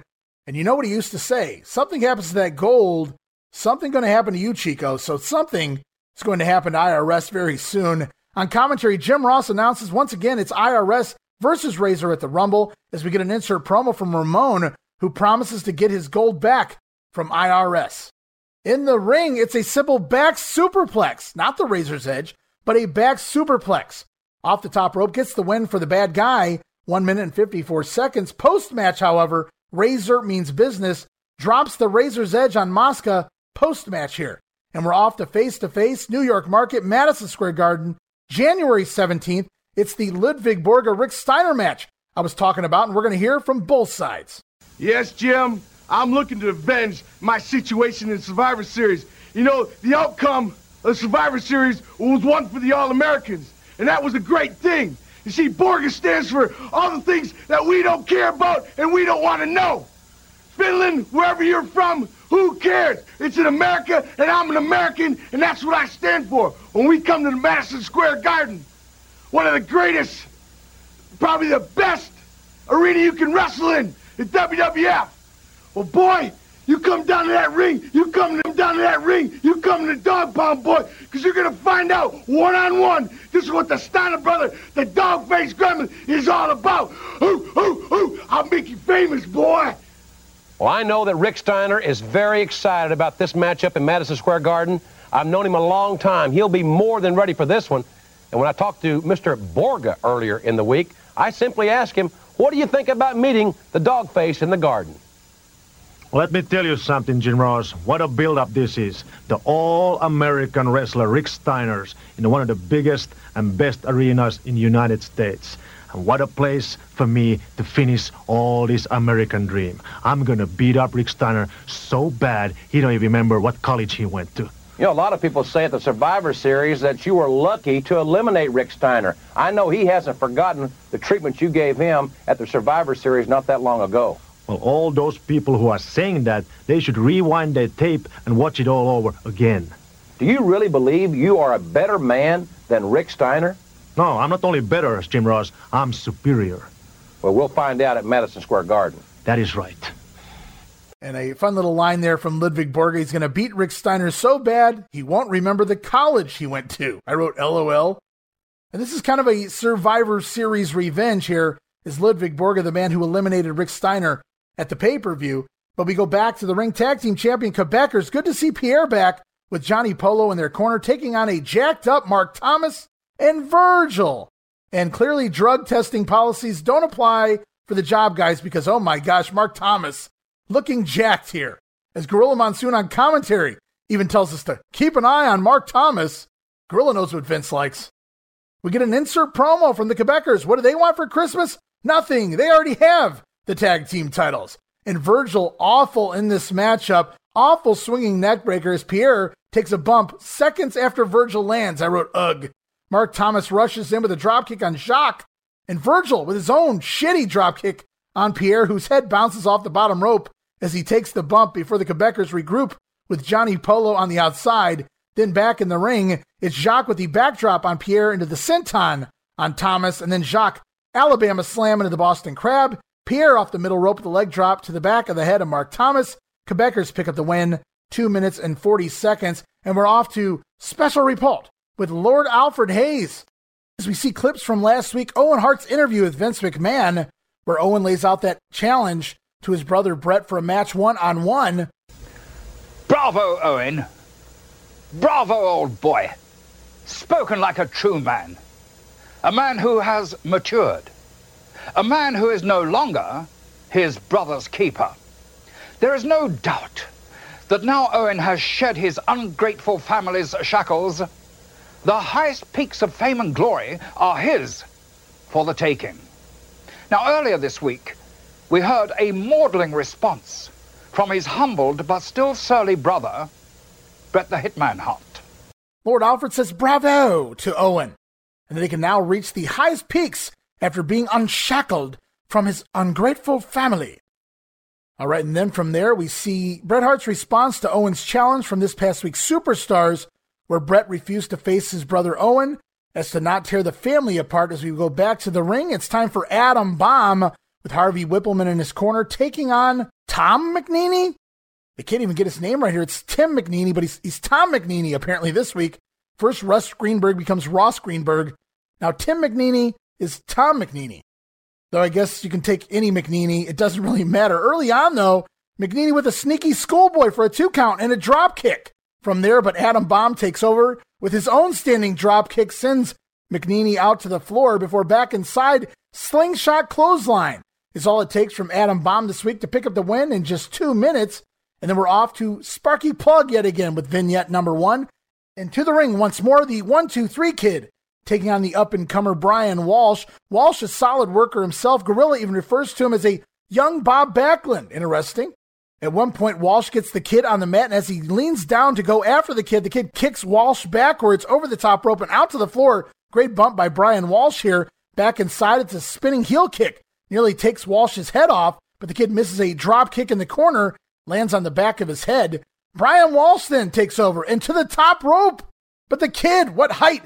The Kid drop kick from the mat up into the air. The Kid drop kicks Brian Walsh standing on the top rope, which crouches Walsh from there. And then the Kid with a superplex before locking in the old Rito Romero special, the upside down surfboard. La Tapatilla, if you will, gets the submission win this week. In 1 minute and 58 seconds, a replay shows the Kid's shoulders were on the mat, to which Gorilla Monsoon points out the Kid, he should have been pinned. Gorilla playing maybe a sneaky heel, maybe not a heel, but definitely a stickler for the rules, as once again it's Merry Christmas from Santa Claus before we see the replay of The Undertaker and Paul Bearer in the workshop building the new casket, the double deep, double wide casket for Yokozuna at the Royal Rumble, and then back to the ring, Bam Bam Bigelow with main squeeze Luna Vachon taking on Tony Roy on challenge. Roy with a couple of drop kicks early on that send Bigelow through the ropes into the floor. Tony Roy then with a pescado over the top rope, dives out onto Bam Bam Bigelow. Are you kidding me? What is going on here? Bigelow, though, comes right back with a nasty clothesline, but when Bammer tries to suplex, it's Tony Roy who slides behind Bam Bam Bigelow and unloads with some tackles, stunning the big man before running into a Bam Bam Bigelow dropkick out of nowhere. Bigelow picks up the win with a dropkick, 1 minute and 34 seconds. It's interesting the format of the Bigelow squashes lately. Last several months, really everything after SummerSlam. Almost all of the job guys on the offense for nearly all of the match, and then Bigelow busts out like one random move and puts them away. It makes him dangerous, proving that he can put guys away with any move and any one move at that, yes. But selling to all of these job guys, it's a bit strange. We move on to the Royal Rumble report and then close out the show with the Smoking Guns take on the team of the Brooklyn Brawler and Barry Hardy. On commentary, Gorilla Monsoon actually calls out the Smoking Guns, questions that they're actually from Texas based on the hats that they're wearing. Monsoon points out it's now the winter season. The Guns shouldn't be wearing these straw hats, but rather felt hats for the winter, says Gorilla. So Gorilla knows a little bit more about being cowboys than maybe the Smoking Guns. And again, not really playing the heel, but Gorilla having a little fun with some of the wrestlers here on commentary. I know he wasn't a fan of this era, according to Jim Ross and some of the characters that were displayed and things of that nature. We get an insert promo during the show from the Guns, and all they want for Christmas is a tag team title shot. Well, earn it, guys. Some things have to be earned. And the finish sees Bart Gunn toss Hardy up into a power bomb while Billy Gunn comes off the top rope with a diving elbow at the same time. Nice combo move. Bart's power bomb into a Billy top rope elbow drop gets the win. 4 minutes and 41 seconds. I wrote way too long. A nearly 5-minute Smoking Gun squash. Just too much for me, as we're off to face. The WWF headed back to Madison Square Garden January 17th, 1994. The New York City Rumble. And 2 of the 30 men involved in that particular Royal Rumble match are Crush and his archenemy, the Macho Man. Now, we don't know all the participants in the Royal Rumble yet, but we do know that Crush is in it, and so is Randy Savage. We asked Crush what were his thoughts about Savage being in this New York City Rumble. Does it concern me? No, it doesn't concern me. It surprises me that Macho Man Randy Savage would have the guts to even show his face in the same building as Crush after the beating that I gave him in the Meadowlands. I'll be surprised if he shows up. Actually, my game strategy's gonna be this. I'm gonna show to the World Wrestling Federation that I am by far the most superior wrestler. I'm gonna go through those wrestlers like a bunch of trailers in a trailer park, and I'm a tornado, brother. And I'm gonna save you, Macho Man, for last. And last is gonna be the worst, because I'm gonna beat you so bad that nobody will. Very good. Well, there's no doubt Crush expects this to be a street fight. And when we talked to Randy Savage about it, I asked the Macho Man if Crush would be his sole focus in the New York City Rumble in the Garden on the 17th. Let me tell you something, Jim Ross. You gotta understand That was just a taste, the tip of the iceberg. In the Meadowlands with Crush, it's an undone type situation, and it needs to be finished. And if it's a New York City Rumble that needs to be done, let's do it. Yeah. Let's do it. Let's do it in Madison Square Gardens. Let's do it at the Mecca of the whole world situation happening at this particular time. And Crush seems to be what makes me tick right now, yeah. Feeling young again, yeah. Feeling like I'll pound you all the way down. And I know I got other guys in the ring, but priority one is going to be to take you out, yeah. And then I'm going to win the New York City Rumble. Dig it. Crush. Garbage Fuji. And that closes out challenge as we move on to All-American for December 19th. Vince McMahon once again rolling solo. And this week, Vince with an exclusive interview with WWE President Jack Tunney. As we learn, Jim Cornette has met with Tunney about Lex Luger participating or not participating in the Royal Rumble match. I wrote, awful as usual. Tunney repeating himself more than once in this interview with McMahon. It looks like they did two different takes. And once again, like we've seen before, spliced them together. Tunney answering some of Vince's questions with the same answer repeatedly. Jack Tunney, as for the decision to let Lex Luger in the Royal Rumble, Tunney informs us he's still thinking things over. As we go to our All-American exclusive match, it's Bam Bam Bigelow and the Head Shrinkers teaming up yet again. Man, these guys have really been on a roll since the summer. We saw them in a six-man on All-American in the summer. We saw them in a six-man at SummerSlam. And we saw all three of them team up, which I want to forget about, at the Survivor Series against all of those doinks. But here, Bigelow and the Head Shrinkers over the team of the Smoking Guns and the 1-2-3 Kid, 6 minutes and 12 seconds. When Bigelow pins the 1-2-3 Kid launching himself off the top rope. Bigelow turns it into a power slam to pick up the win there. That was taped back in Utica on December 1st. And this episode of All-American is Fatu Mania, because not only do we get the six-man with Bammer and the Head Shrinkers, but we also see a replay of Macho Man versus Fatu from Monday Night Raw. And as we close out this episode of All-American, Vince shills what to expect next week on All-American, but not a single mention of the Women's Championship title finals, which is scheduled to air next week on All-American. So Vince has no problem shilling some of the replays from the upcoming matches on Raw, but not a single mention of the women's title tournament match. Things bode well for Miss Alundra Blaze here in the WWF. As we move on to Monday Night Raw, December 20th, 1993, taped back November 29th, White Plains, New York, it would appear. As we see highlights from 2 months ago, it was Ludwig Borga first defeating the undefeated Native American Tatanka. Then it was Yokozuna and Ludwig Borga who took Tatanka out for 6 weeks here on TV. But tonight, not only has Tatanka returned to the WWF, but he gets another chance, this time at Revenge against Ludwig Borga in their rematch. And we go to a Tatanka promo complete with the black background setting. Tatanka is not coming to beat Borga tonight, but to destroy him. And he's coming for revenge. Just awful stuff here from Tatanka. As we kick things off, it is Vince McMahon ringside, and he introduces guest color commentator, the Heartbreak Kid, the self-professed, undisputed Intercontinental Champion, Shawn Michaels, out for commentary here this week. And we go right to the ring. It's Double J, Jeff Jarrett, making his Raw debut, taking on PJ Walker. Now that's more like it. Jarrett decked out in all white. In fact, it looks like he's borrowed some of Marty Jannetty's costume from Royal Rumble 93. Jarrett has dropped the Fargo strut walking to the ring. However, he saves it for the match. Wise move there by Double J. And Jarrett just owns this match. Much better than the Chris Duffy match on Superstars. Once again, the jumping DDT gets the win. 4 minutes, 6 seconds. And vote now, guys. Should Jack Tunney allow Lex Luger into the Royal Rumble? That's our latest 900 vote line of the week. And back to the ring. Oh, yeah, men on a mission with Oscar in their corner, taking on the familiar team of Dwayne Gill and Barry Hardy, as it's Santa Mom. It's Mo, Oscar, and Mabel all rocking Santa hats. Oscar, the fucking dork as usual here, as Hardy and Gill try a double team on Mabel, but they get rammed together for their troubles. And Mabel with an impressive double bulldog on both Gill and Hardy. Mabel is just badass here. But then the usual happens. Unky Mo gets tagged in, and we get some of Uncle Mo's generic offense before we move into Mo landing an inverted DDT on Hardy, and Mabel then off the middle rope with a big splash this week. Ugh, I'd hate to be Barry Hardy looking up at that from the mat, seeing Mabel coming down, 500 pounds crashing down on top of me.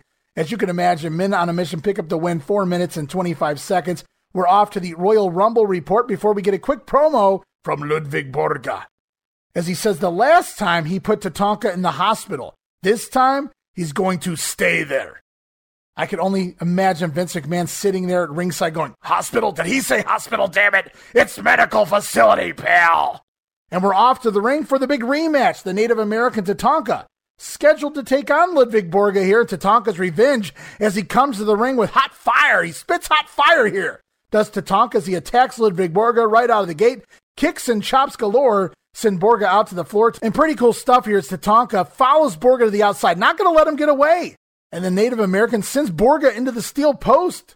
But back inside, Ludwig tries some offense of his own, but we get the immediate war dance almost right out of the gate by Tatanka here, and a chop fest ensues, and Borga even bumping for Tatanka here. So Tatanka did the job for Borga. Ludwig doing the right thing here, taking bumps for Tatanka. I can't believe I'm saying that, but let's face it, Borga is not a big guy on taking bumps. We've seen him do it for Scott Steiner. He didn't really have a choice, and a little bit for Lex Luger. Outside of that, not a whole lot. And as the Native American goes on the war dance with his chop fest, it's to the top rope, and off the top rope, Tatanka launches on top of Borga with a top rope body block for a near fall. But Borga finally takes over after smashing Tatanka with the flying lariat. Ludwig then works Tatanka over briefly before nailing a stinger splash in the corner. Borga had a nice stinger splash, almost horizontal in delivery. Tatanka tries his own Hulk up, but runs into a Borga power slam. Ludwig tries to follow up with an elbow, but misses, and Tatanka again makes a comeback with a trifecta of clotheslines. Borga is rocked, but here comes Mr. Fuji and Yokozuna.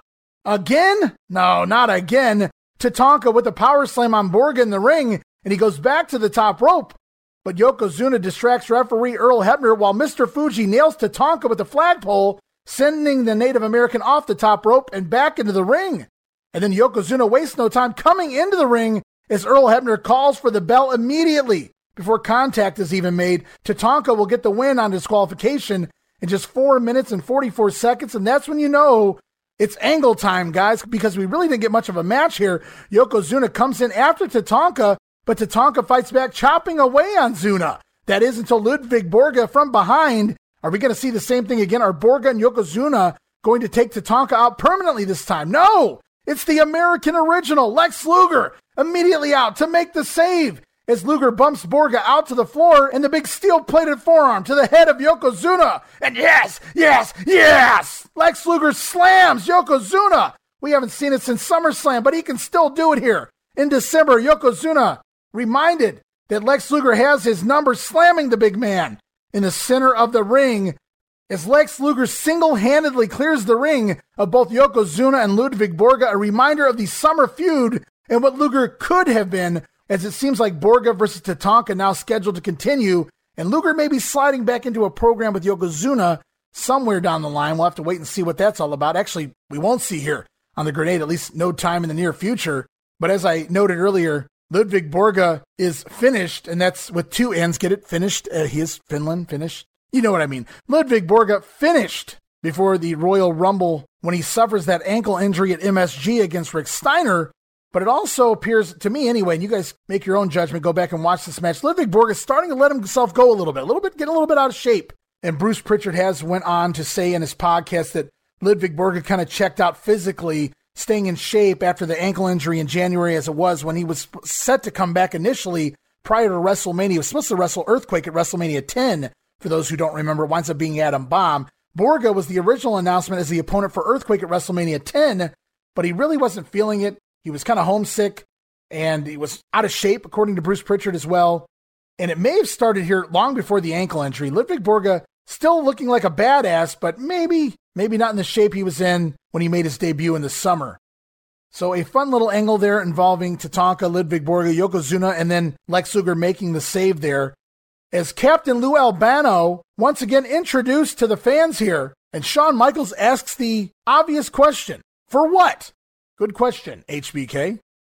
As we continue on with Adam Bomb Harvey Whippleman in his corner taking on big jacked up Mark Thomas, though not nearly as big as Adam Bomb. Albano, though, prior to the match, he stays in the ring, shakes the hand of young Mark Thomas, walks over to shake the hand of both Bomb and Harvey Whippleman, but instead gets backed into a corner. Lou Albano may want to rethink things here, but he does leave the ring unscathed.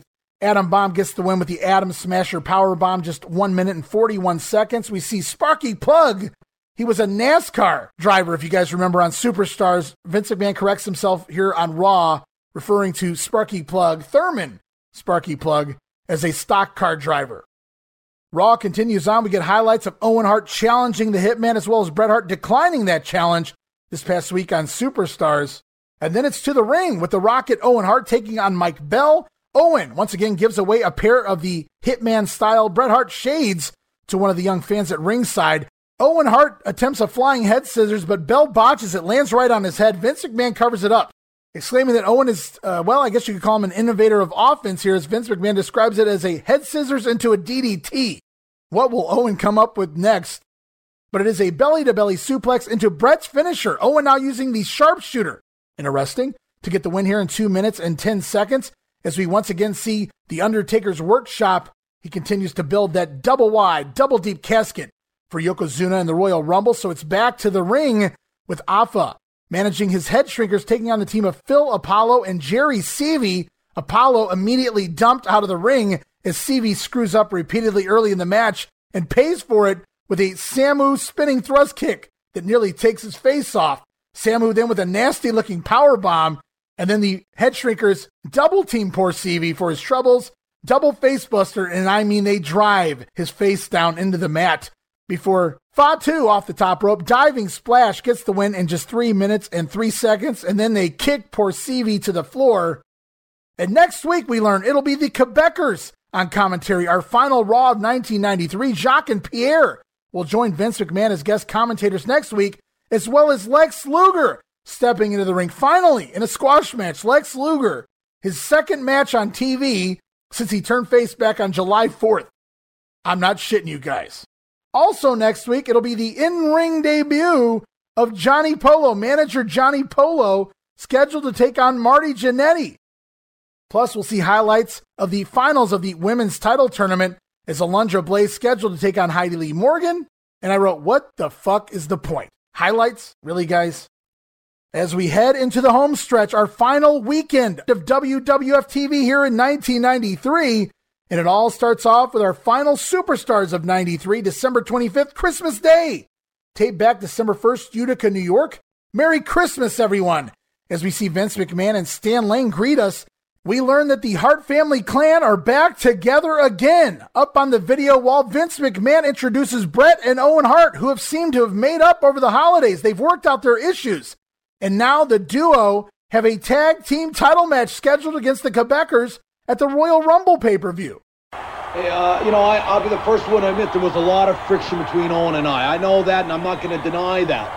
But the fact is, I knew this was tearing up the family, and I knew that Owen and I had to sit down and we had to resolve this thing, and that's exactly what we've done. You know, maybe I'm never going to find out who was a better wrestler. Actually, I feel a lot better about it. I didn't want to fight my brother Owen. I knew we could channel our energy in a better direction, and that direction is against the Quebecers, and we are going to win the World Wrestling Federation Tag Team titles as a unit. United we stand, divided we fall. Right, Owen? Well, you know, that's right, Brett. I know after Survivor Series I said some things that I probably shouldn't have said. It doesn't matter if they were true or not. It really doesn't matter. Because 1994 is going to be our year. The rocket is going to be taken off, and I'm going to have my brother Brett there right behind me. And the Quebecers, we're coming after you. We're gunning for those World Tag Team Championships. And with my brother Brett and the rocket leading the way, you're going to be hitched right behind me, Brett. And we're going to get those belts, and we're going to make 1994 a memorable year for the rocket and for the Hitman, too. All right, thank you very much for joining us, gentlemen. Brett couldn't be happier as Owen says 1994 is the year of the Rocket, with his brother Brett right behind him. Owen goes on to say the Rocket will be leading the way with his brother Brett hitched right behind him. 1994, a memorable year for the Rocket and the Hitman 2. Subtle hints there, maybe not so subtle hints of what's to come. Great little promo there by Owen Hart as he foreshadows what we'll see at the Royal Rumble. But for now, it appears Owen Hart, Bret Hart, back together again on the same page for the time being. And it's off to the ring. HBK, Shawn Michaels, the undisputed Intercontinental Champion, at least in his eyes, taking on Phil Apollo. Vince claims that Phil Apollo was a powerlifter in the Air Force. as we continue these interesting new jobber tidbits. Shawn Michaels dominates the match early on, but Apollo makes the comeback. Shawn eventually ends that with a Russian leg sweep out of nowhere. So first Virgil uses it, the Hitman takes it back, and now Shawn even using the Russian leg sweep. Poor Virgil. As Shawn lays Phil Apollo out, he climbs up the ropes backwards. What's a moonsault? No, Shawn Michaels with a reversed flying fist drop ends the match in 2 minutes and 59 seconds. Interesting finish there by HBK, trying to move away from that pile driver, and I don't really blame him. Never really suited him. As we're on to face, and the Peacock talking all about the Royal Rumble. One of the matches upcoming, Razor Ramon defending his Intercontinental title against IRS. Here we hear from both sides. Now, we know that there's a lot of allegations flying regarding the whereabouts of Razor Ramon's gold. Many people suspect that it could be found, perhaps, inside the metal briefcase of Irwin R. Shyster. A lot of bad blood here. And when I talked to Razor earlier in the week, I told him that this one is shaping up kind of like a brawl. A brawl, Mr. Ross? I certainly hope so. You're tax man. You want to fight with Razor Ramon, Chico? Is there any way I can trick you into trying? You rip me off, Chico. Everybody knows it. You steal gold from around my neck. Okay. This time, Chico, Royal Rumble. The big time. WWF style. This time, Chico, the big gold is on the line. Certainly seems that Razor is ready for a fight. I really believe that's what it's going to be, ladies and gentlemen. And when I talked to IRS earlier, I asked him what he thought about the allegations that he was a thief. He was the man that stole Razor's gold. Well, I'm appalled. That's preposterous that I've stolen Cheesemo's gold. What do I want with that? So you're saying that you are innocent? I am innocent, but I will tell you this. Razor Ramon, you've gone to great lengths to embarrass me on worldwide television every opportunity you've gotten.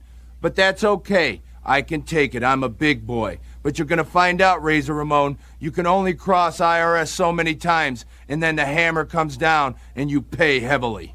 You look at this as a classic match from a technical wrestler standpoint against a street fighter. Is that your strategy? That is my strategy, Jim Ross, because I'm much smarter than Razor Ramon, and I'll prove it when I take the Intercontinental Championship. Good stuff there, and once again, IRS unintentionally funny. Preposterous that IRS would steal Cheesemo's gold, referring to Razor Ramon as Cheesemo. I wrote LMAO, it did make me chuckle. But IRS has stolen the gold around Razor's neck at this point, and Razor wants it back. But in order to get it back, he's going to have to give IRS Irwin an Intercontinental title match at the Royal Rumble. And this week in the New York market, there was no Superstars because of Christmas Day. However, there was Superstars airing in Boston. Heading back to the Boston market, no, not the restaurant, but heading back to the Boston market, January 29th, it's the return after the Survivor Series. Remember, we saw the Survivor Series at the Boston Gardens. Well, we return here to Boston in January, and we saw this unfold on Raw. We're going to get a main event tag team match of Lex Luger teaming with Tatanka to take on the team of Ludwig Borga and Yokozuna. Here's Jim Cornette on the match. Yeah, I think we are apprehensive. As a matter of fact, I would say that we're more nervous about this than we ever have been about anything because, well, you know, Jim Ross, I know you know from personal experience, don't you hate to be humiliated in public? Don't you hate to be made a fool of? Certainly it's happened to you many times, right? Well, it hasn't happened that often, but yes, I could identify with that. Well, you see, the problem with Tatanka and Lex Luger is they're coming after Borga and Yokozuna, and they have been humiliated in public so many times. Luger wanted all summer to win the World Wrestling Federation title. He got his one chance and one chance only, and he blew it. He couldn't do it. And then Tatanto, he was put out of action at the hands of Yokozuna and Ludwig Borga, and he was humiliated, embarrassed in front of all his fans, all his friends. It took two of them. No, it didn't take two of them. They just took turns. They were both having fun.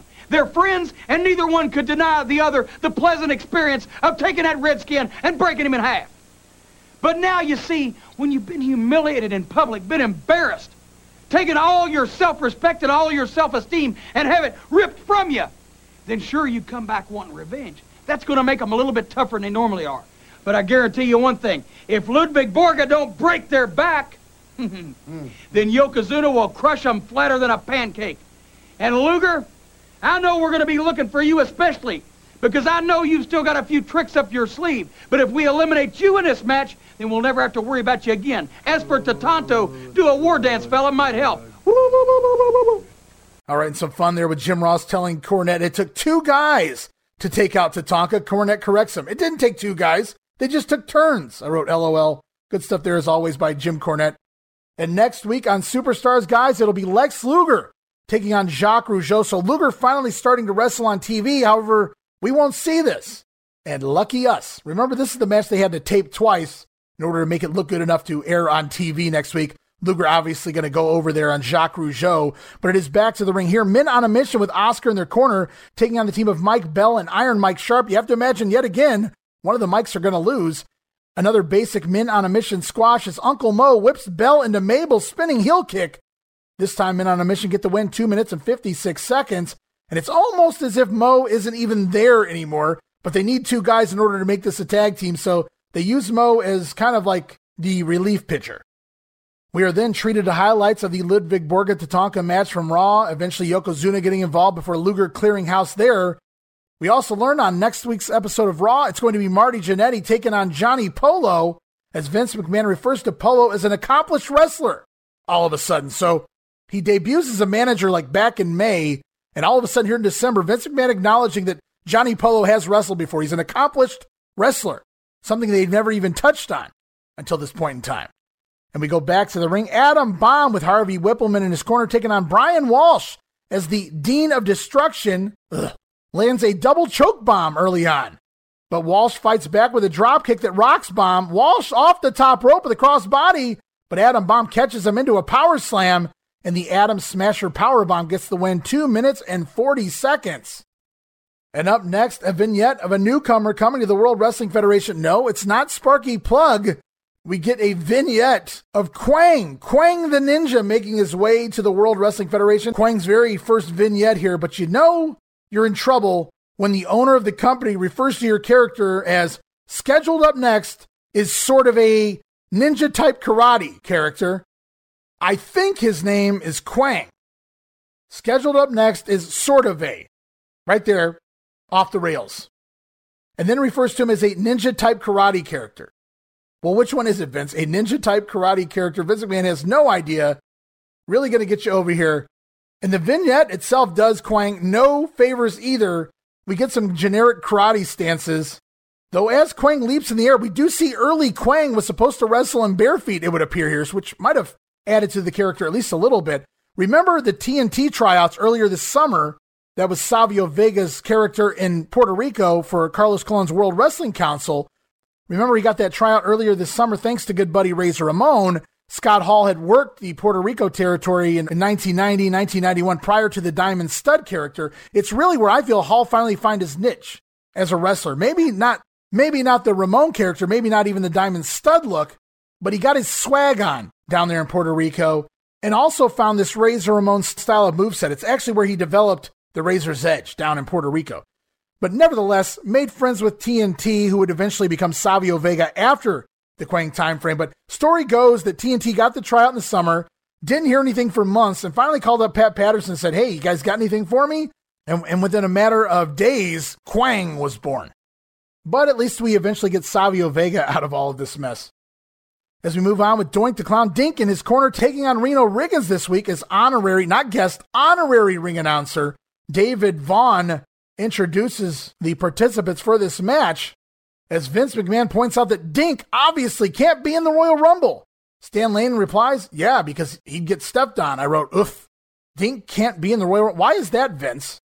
Also during this match, Stan Lane says that Reno Riggins was a national roller skating champion at age 14. I wrote, is this shit real?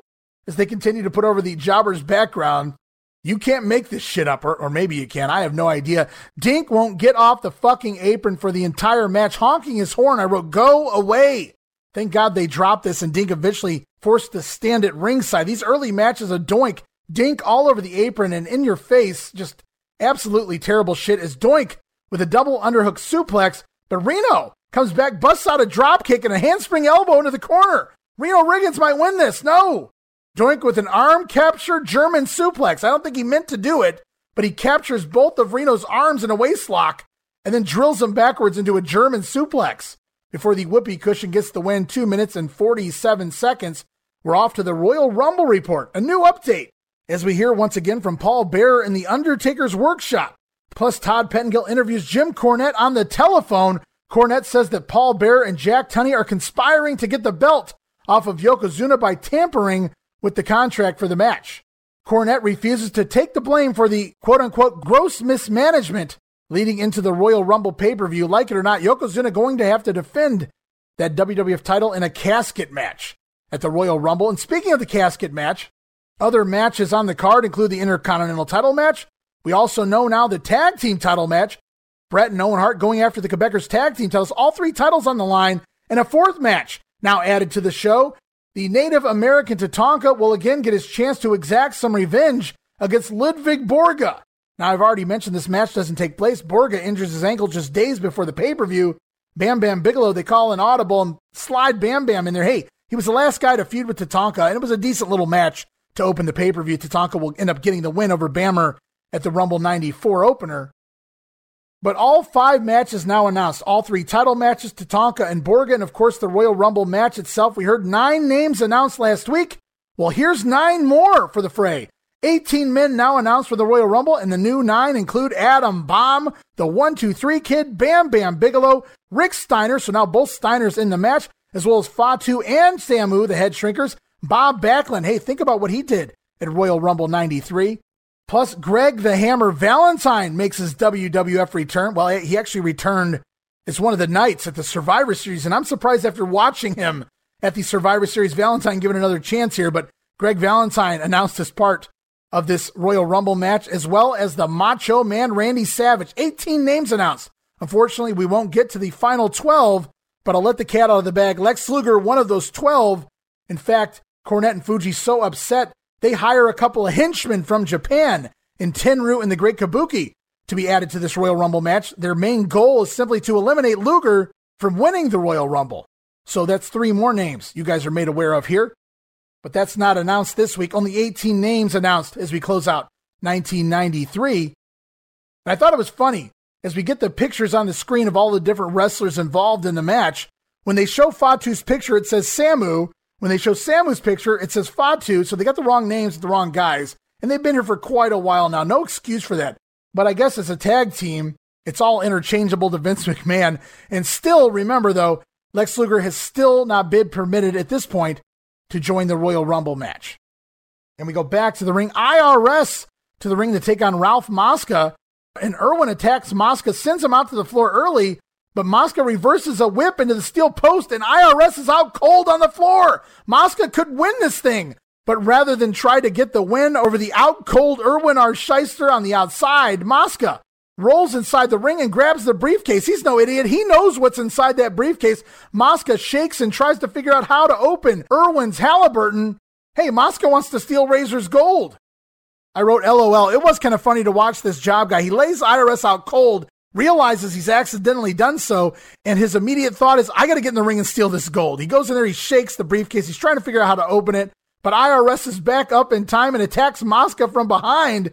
And now the match starts. So all that happened before the bell, it would seem. IRS takes over with the typical abdominal stretch and a clothesline before a butterfly superplex ends this thing. Old school Mike Rotunda here getting the win in just 1 minute and 3 seconds. Poor Ralph Mosca unable to steal the Razor's gold. Now, whether he was going to return it to Ramon, whether he was going to keep it for himself, it's hard to say, but he never got his hands on it either way.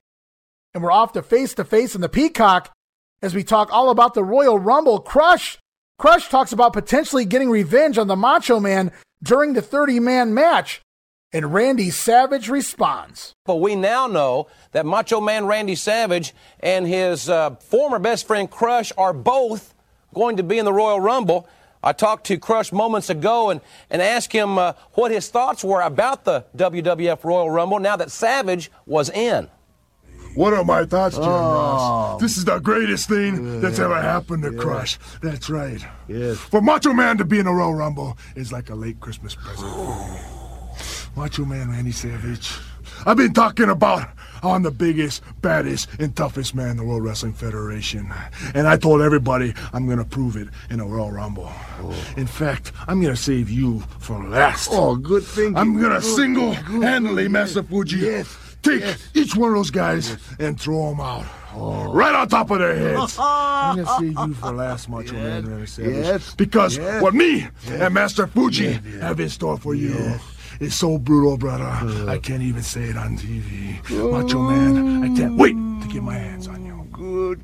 Obviously, Crush is really looking forward to meeting the Macho Man in any environment, especially the WWF Royal Rumble. And when I talked to Randy moments ago, I asked him if his motivation was to win the WWF Royal Rumble or to get revenge. Yeah, I got a lot of motivations, yeah. I got priority 1 and priority 1, yeah.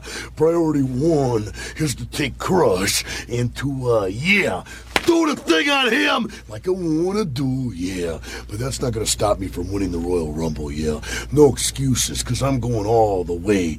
I'm going all the way, and I'm going to win the Royal Rumble. I'm not going to let an idiot, yeah, like you, Crush, yeah, stop me from doing my thing, yeah. My hat's back into the ring, out of retirement, doing the thing like the Macho Man can do, yeah. Crush is the new theme of the 90s, yeah. The Royal Rumble, I'm gonna win it, and Crush is gonna be crushed. All right, fun stuff there from both sides. Crush, of course, announced with the first 9 participants in the Rumble. Randy Savage announced this week. Crush finds out and then says he's going to save the Macho Man for last, brother. And I had to laugh at Mr. Fuji saying, good thinking. Good thinking, boy-san. Crush planning to save the Macho Man for last. Now, he doesn't keep his word, but he is a heel, so can't hold that against him. Macho Man then responds, says priority number 1 is Crush, and priority number 1 is winning the Rumble. So a 1A and a 1B. Macho Man says, I don't have one priority, I have 2 priorities. And they're both number 1. And only the Macho Man could make that make sense. As we're off to face-to-face once again, talking about the upcoming Boston show, January 29th. And once again, the Macho Man Randy Savage scheduled to take on Crush there in a 2 out of 3 falls count anywhere match. As JR asks Crush if he's concerned about the rules of the match. Concerned about the hazards, Jim Ross. What, are you kidding, brother? Yeah. This is the best news I've had yet. Great. Macho Man, this means I can take you out of the ring. Good. Into the bleachers. Into the chairs. Yes. Into those moron fans of yours. Mm-hmm. It doesn't matter, brother. Me and Master Fuji. Yes. That's right. Master Fuji has instructed me to take you from one end of that building to the other. All 4 corners. And I'm not going to pin you right away. Even though I can. I'm going to make you suffer. And make you suffer for sticking the knife in my back. And your worst nightmare is going to come true. You know, when you stop and think about it, both men are putting their careers on the line when you talk about falls counting anywhere in the arena. It's got to concern you. And that's exactly what I asked Randy Savage early in the week. Are you concerned? Well, yeah, I'm concerned. But you gotta understand, Jim Ross, I'm a survivor, yeah. And when the bell rings, I turn on the switch inside my body, yeah.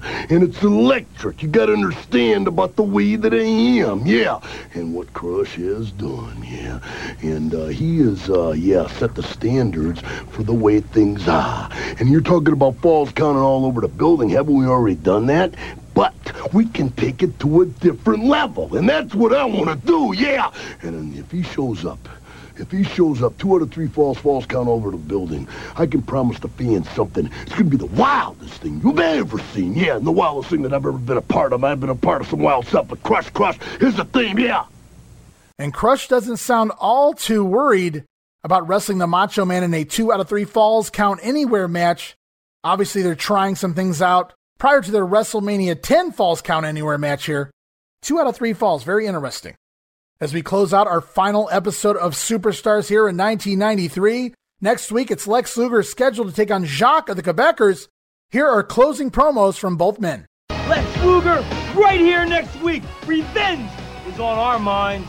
Lex Luger, we've been waiting for this for a long time. We're coming prepared this time, and what you did to Pierre, you're not gonna do to me. You'll see. You just wait and see. Right here next week, I have the rare opportunity to meet the other half of the WWF Tag Team Champions, Jacques. Now, Jacques, you already witnessed what happened to Pierre when he stepped in the ring with Lex Luger. Now you get to see firsthand for yourself and see what Made in America is all about. All right, and the show rolls on. WWF Mania for Christmas Day, December 25th. Todd Pettengill hosting. The Macho Man was reinstated last week, but guess what? No Macho Man this week, so that really made all the sense in the world. Todd Pettengill hosting alone, so we move on to Wrestling Challenge, our final Wrestling Challenge of 93, December 26th, taped November 30th, Springfield, Massachusetts. Jim Ross and Gorilla Monsoon on commentary. Hey, remember last week they held up their stockings? Well, let's see what Santa filled them with this week. As it appears, Santa Claus did come for both Gorilla and JR. Gorilla's stocking is filled with bananas, of course. JR holds up his cowboy boot filled with both candy canes and Slim Jims. Need a little excitement, JR? Snap into a Slim Jim. Hey, easy advertising. Yeah, says the Macho Man. As we head to the ring, the Steiner brothers taking on the team of Mike Bell and the Executioner. As we get another jobber backstory here. This week, as apparently Mike Bell, spent 9 years playing organized baseball, is what Gorilla calls it. He's also a former bartender and bouncer, is Mike Bell. Early on, Scotty with an overhead belly-to-belly on Bell as the job guys try to double-team Rick in the corner, but he fights back, fights his way free, and a Steiner line sends Mike Bell down before the Executioner finally tags in. Rick then nails a tilt-a-whirl slam on the Executioner before Scott Steiner tags in and nearly loses the Executioner in a press slam. Simply didn't have him balanced up there, and Scott Steiner actually literally walks around the ring holding the Executioner over his head, trying to catch balance, and finally does before tossing the Executioner.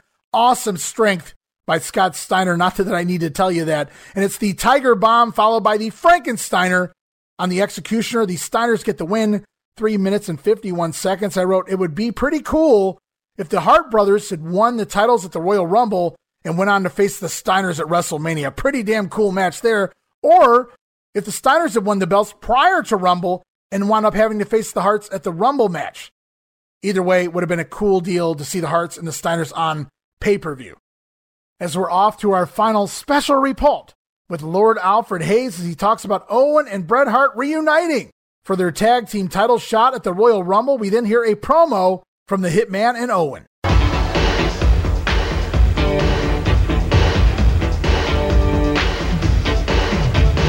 Hello, everyone. Here is this week's special report. As the eventful day of the annual WWF Royal Rumble rapidly approaches, the tension between the principal contenders continues a dramatic increase in tempo. However, one particular officially confirmed match has overwhelmed me with amazement and a ghastly feeling of betrayal. Remember how Owen Hart had suddenly come to his senses about the big brother tactics employed by his jealous elder sibling Bret? You do? Well then, just look at this. Everybody can relax, because the Hart brothers, the Hitman and the Rocket, we are back together. Everything is fine, and we have buried the hatchet. And we have got one thing in mind, and that is to take the Quebecers and win the World Wrestling Federation tag team titles at the Royal Rumble. As a family, as brothers. Right, Owen? That's right. We're going to bury the hatchet. Everything is behind us now. I'm so happy we're back together. It doesn't matter what happened at Survivor Series. It doesn't even matter who was right or wrong. But Quebecers, we're coming after you. We're going to get the gold. We're going to be number one. And Bret, I want you to watch my match tonight when I step into the ring. Wouldn't miss it. I am absolutely appalled by the stupid gullibility and the naive innocence of Owen the Rocket Hart. Of course, the dazzling prize of becoming a WWF Tag Team Champion has blinded him to the evil greed of Big Brother Bret, who will surely once again use him as a sacrificial lamb. Oh dear. How could he be so easily duped? Well, therein lies the incredible news. The two superstars, BRET and Owen Hart, will team up and go against the gallant French-Canadian team, the Quebecers, for their tag team title at the WWF Royal Rumble. However, one must question the Hart's ability in crucial teamwork after what we all witnessed at the Survivor Series. For Special Report, I am Lord Alfred Hayes. And I keep saying it, but I have to. Lord Alfred Hayes is fucking gold. He is appalled at the stupid gullibility and the naive innocence of Owen Hart as the tag team titles are blinding Owen of the evil greed of brother Bret. How can Owen be so easily duped? I wrote, that was awesome. Alfred Hayes, heel Alfred Hayes, so awesome. Sad to see him go. This is the end of Alfred Hayes here in 1993. As we go back to the ring, Crush with Master Fuji in his corner taking on Mike Davis. And Crush finally now has theme music, if you want to call it that, as the crowd breaks out in a Fuji sucks chant. Don't really hear that very often. And it causes Crush to miss a charge into the corner. Davis comes back with a pair of drop kicks on Crush. Has the man from Kona, Hawaii rocked up against the ropes, but Crush comes back with a thrust kick and a press slam before the Tour of the Islands, the Tilt-A-Whirl backbreaker, gets the win in just 3 minutes and 20 seconds. Post-match, Crush locks in the cranium crunch for good measure on poor Mike Davis, and we're off to face New York City, Madison Square Garden, January 17th. It's the New York City Rumble show, and also on that card, IC champ Razor Ramon scheduled to defend his title against Double J, Jeff Jarrett. Well, Mr. Ross, speed and quickness maybe help him if it's a track meet. But in Madison Square Garden, the people, they don't want to see no running or singing and dancing. They come to see a fight. And Bumpkin, the bad guy, always delivers. Nueva York, man. New York is like my second home. Welcome to the big time. You get a shot at this, Chico. I don't think you can do it. Boy, Razor's had great success, as we know, right here in New York in Madison Square Garden. And I can tell you something, Double J knows that. When I talked to him, I asked him if he had heard about Razor's street fighting ability and if he was a little intimidated. Ross, are you serious? What'd you say? Intimidated by what? It's Razor Ramon's street fighting ability is very renowned here in the WWF. Give me a break. Give me a break. Everybody knows, Ross, that I'm the greatest singer in the world. And everybody knows that I'm the greatest dancer. And everybody knows that I'm the greatest country music performer ever to live. And soon everybody's going to know that I'm the greatest wrestler and the greatest fighter, because when I get done with the WWF, they're going to rename it the Double JF. Take that, Ross. Well, did you know that Razor Ramon considers Madison Square Garden his second home? Yeah, that don't surprise me. He probably lives down in the sewer right under it, just like everybody in that building smells like a sewer. But boy, don't you forget it, because I'm coming to the Garden. That's JEFF, JARRETT, Double J. Razor Ramon happy to talk about the speed and quickness of old Double J as Jarrett responds, saying he's not intimidated of the bad guy. Jeff Jarrett looking to become the next Intercontinental Champion, as is Shawn Michaels. Actually, if you ask Shawn, he never lost it. But as is IRS, half the roster looking for Razor Ramon right now. And we go back to clips from Monday Night Raw. Ludwig Borga versus Tatanka once again. The Lex Luger Yokozuna run-ins.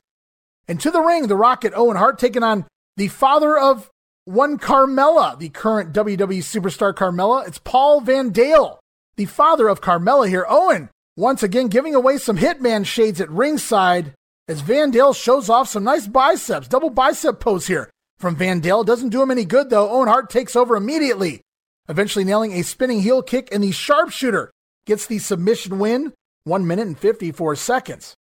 As we once again see Quang vignette number 1, before we're back to the ring, Stan Lane now in the ring. They got Stan Lane conducting interviews here on Wrestling Challenge. Stan Lane interviewing IRS as IRS shushes the tax cheats before discussing Razor losing his fool's gold, as Irwin calls it. Stan Lane accuses IRS of having Razor's gold chains in his briefcase, but IRS refutes the implication but he also refuses to open the briefcase to prove it.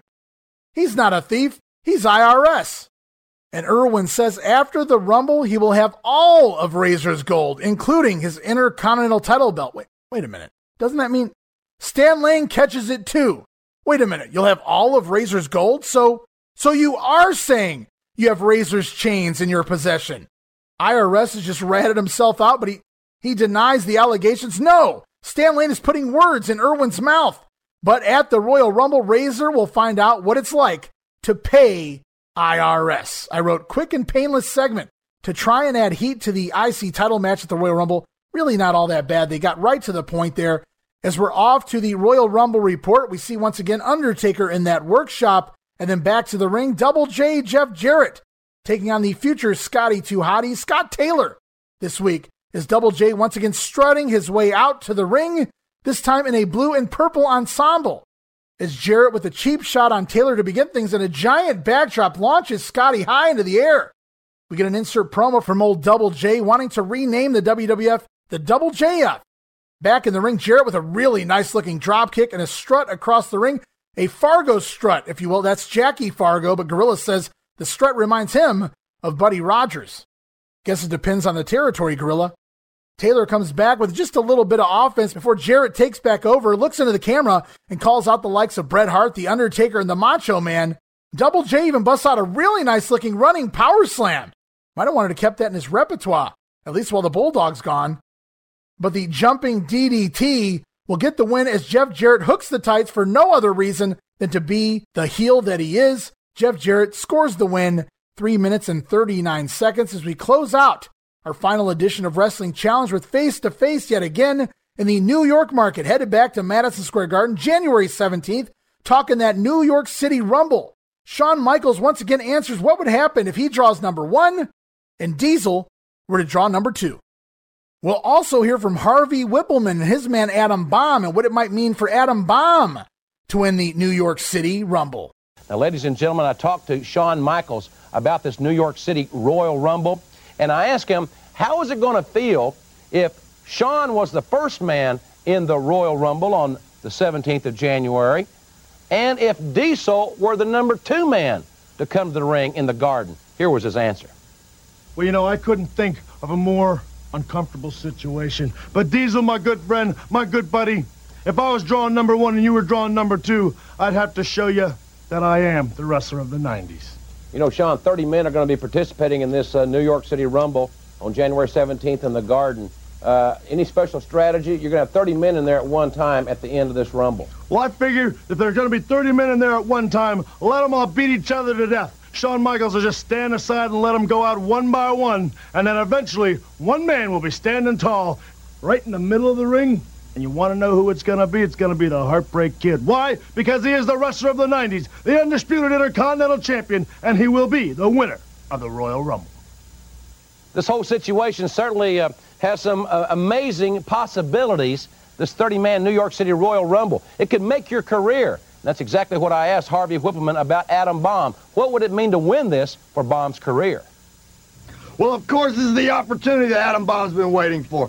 Finally, he's got the opportunity to prove he is the superior athlete, the dominant force in the World Wrestling Federation. 30 athletes. That means 29 other wrestlers will be in that ring. And Adam Bomb hopes that he's the first man in, because he will be the last man out. So everybody come on down. Scott Steiner, we'll throw you out one side. Quebecers, you come down, we'll throw you out the other side. The head shrinkers will throw you out. We don't care who it is. You come on down, because Adam Bomb will prove that he is the dominant force in the World Wrestling Federation, and he will win the New York City Royal Rumble. It is time in Madison Square Garden for the Lion to roar. Be ready to meet the creation of devastation. All right, and Shawn Michaels still rocking that bogus IC title there, and I wrote, we closed 1993 face-to-face with an Adam Bomb promo. Who booked this shit? But that wraps it up. That's our final face-to-face here in 1993 as we get yet again the Yoko Claus promo. I wrote, what else but unbelievable. Merry Christmas, everyone. To close the show here on Wrestling Challenge, it's over to All-American, December 26th. Vince McMahon still rolling solo. This week, it's an exclusive interview. Vince McMahon chats with the Quebecers and Johnny Polo. about their match with Bret and Owen Hart at the Royal Rumble. And as promised, we finally get it here on TV, taped back December 13th, Poughkeepsie, New York. It's WWF Women's Title Tournament Finals action. Alundra Blaze defeats Heidi Lee Morgan with the German suplex into a bridge, 6 minutes and 29 seconds, to become the undisputed women's champion as Alundra Blaze, the former Medusa, finally makes her WWF TV debut. And we're off to our final show of the year here in 1993, Monday Night Raw for December 27th. Tape back December 13th, Poughkeepsie, New York, Mid-Hudson Civic Center. We kick things off right away. Highlights from last week's Tatanka and Ludwig Borga match. Yokozuna running in, Lex Luger clearing house. And we kick off the show with Vince McMahon ringside. And here come the WWF Tag Team Champion, the Quebecers, as Jacques puts over Johnny Polo as not only the greatest manager of all time, but the greatest singles wrestler in the WWF as well, as Polo is scheduled to take on Marty Jannetty here today on Raw. We then hear from Pierre, who only speaks French. Parlez-vous scrambled eggs, Grandma? That comment actually ties into our next project, 1987 in the WWF, for those who get it. But Vince asks Pierre to speak only English, please. Oh, Vince, that would not go over well today. But we head to the ring, and yes, it is an American original.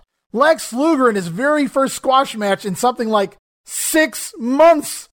Here is Luger scheduled to take on Barry Horowitz.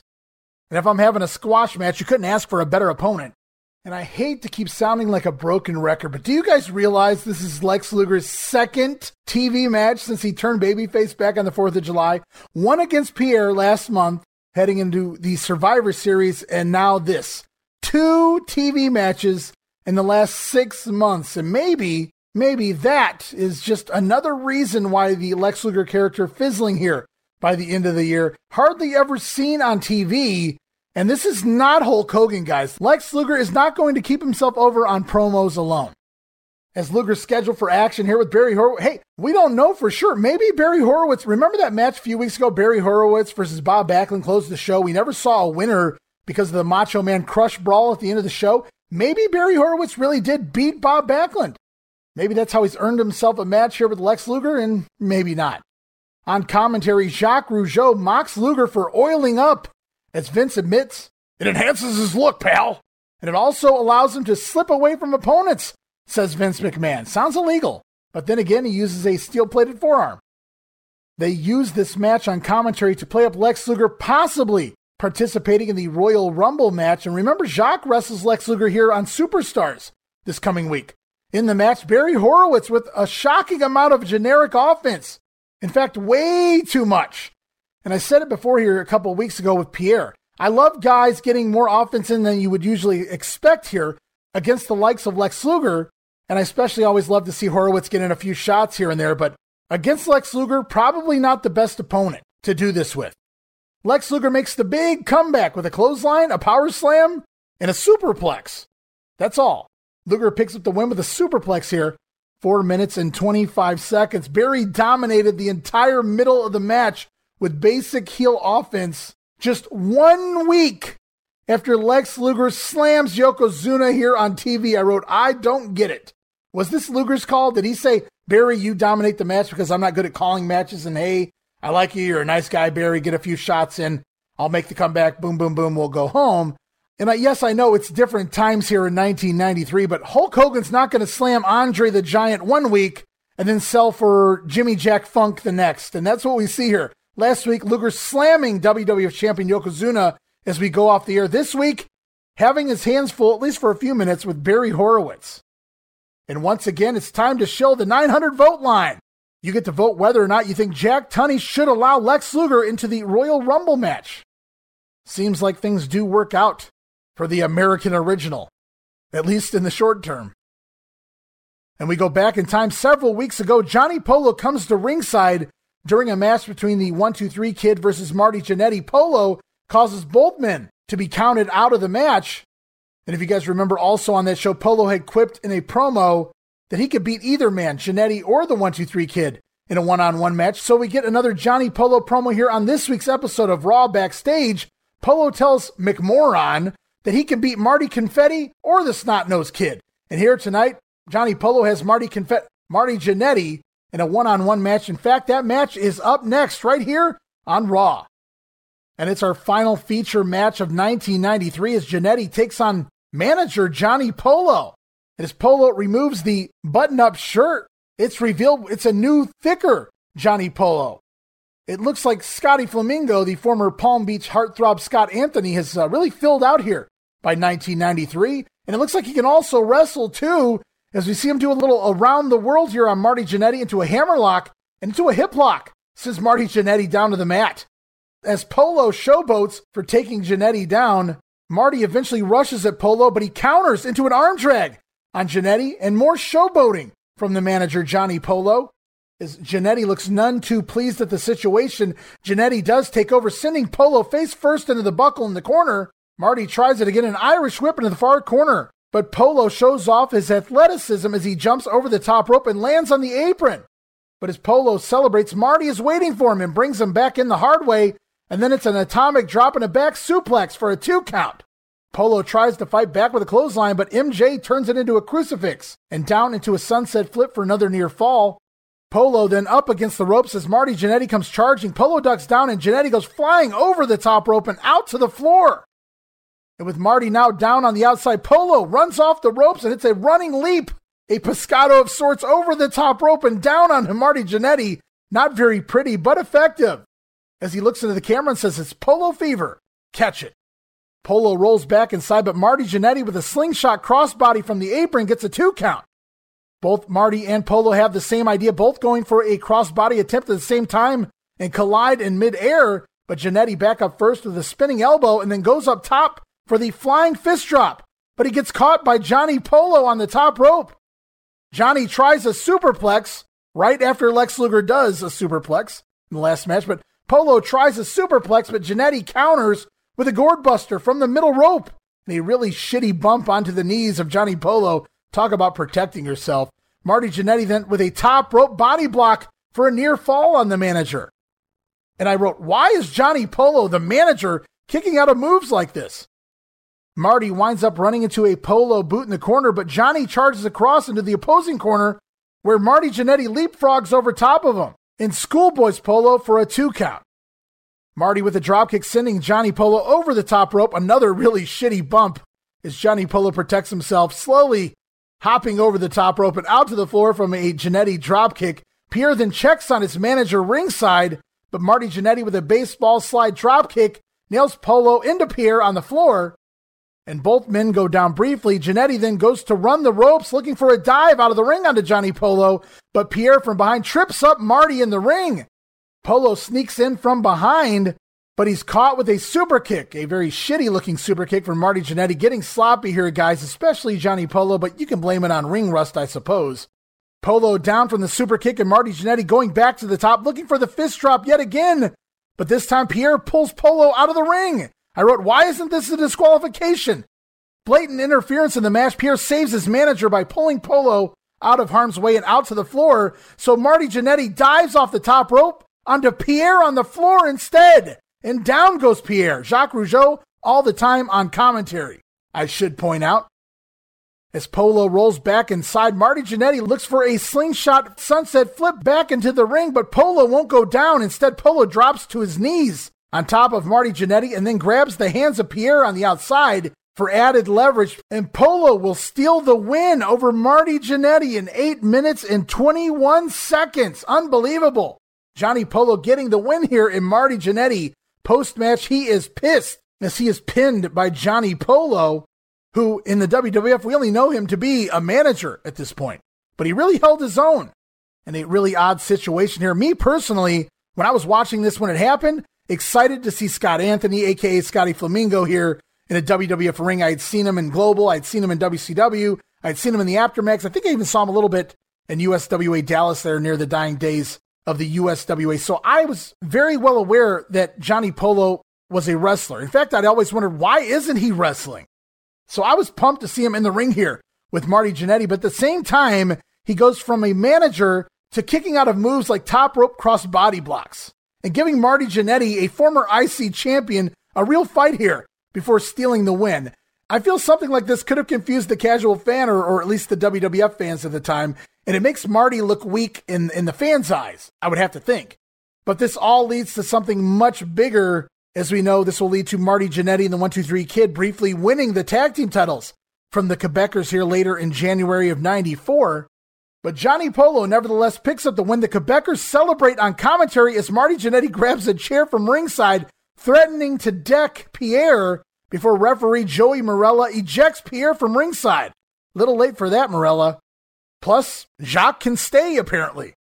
A fun little segment there that'll lead to something more. Plus, we get to see Johnny Polo in action for the first and only time before we close out 1993 in the World Wrestling Federation. And we also get Yoko Claus. We see the Yoko Claus vignette yet one more time. Unbelievable.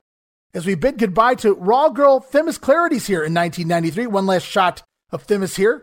But we also, unfortunately, get to see one last time. It's Doink the Clown in the ring. And that also means Dink is alongside him as he takes on Spike Gray. Unfamiliar with this guy. Spike Gray, or as Vince calls him, Mike Gray, not even going to sell the name Spike. Prior to the match, Dink offers Doink a stick of gum. Then he offers a stick of gum to Spike Gray, but oops! Instead, Spike is caught with a mini mouse trap. Oh, that wacky Dink. Gray then chases Dink around the ring before getting kicked in the shin for his troubles. As the bell finally sounds, we get some stalling from Gray, who has had enough of Dink, finally goes up to Dink in the corner. Dink sitting on the top turnbuckle. Gray takes a swing at Dink but misses. However, Dink connects with a punch to the nose. Also, not a disqualification for some reason. And that leads into a Doink German suplex and a bridge. Doink the Clown picks up the win with one move in 1 minute and 3 seconds of a shit finish. I wrote quick win, just wish I could say it was painless. As we're off to our final Royal Rumble report of 1993, Lex Luger still yet to be permitted to enter the Royal Rumble.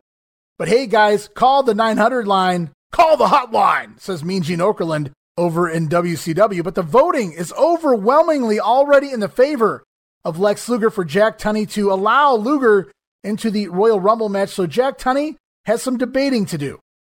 We also hear another Bret and Owen Hart Brothers promo about their upcoming match with the Quebecers for the tag team titles at the Royal Rumble. And next week, here on Raw, the feature match, listen to this one, the Smoking Guns, Billy and Bart, taking on the team of Bastion Booger and Bam Bam Bigelow. Next week, here on Raw, I wrote, ugh, glad this is it. I'm glad we are finishing up here this week.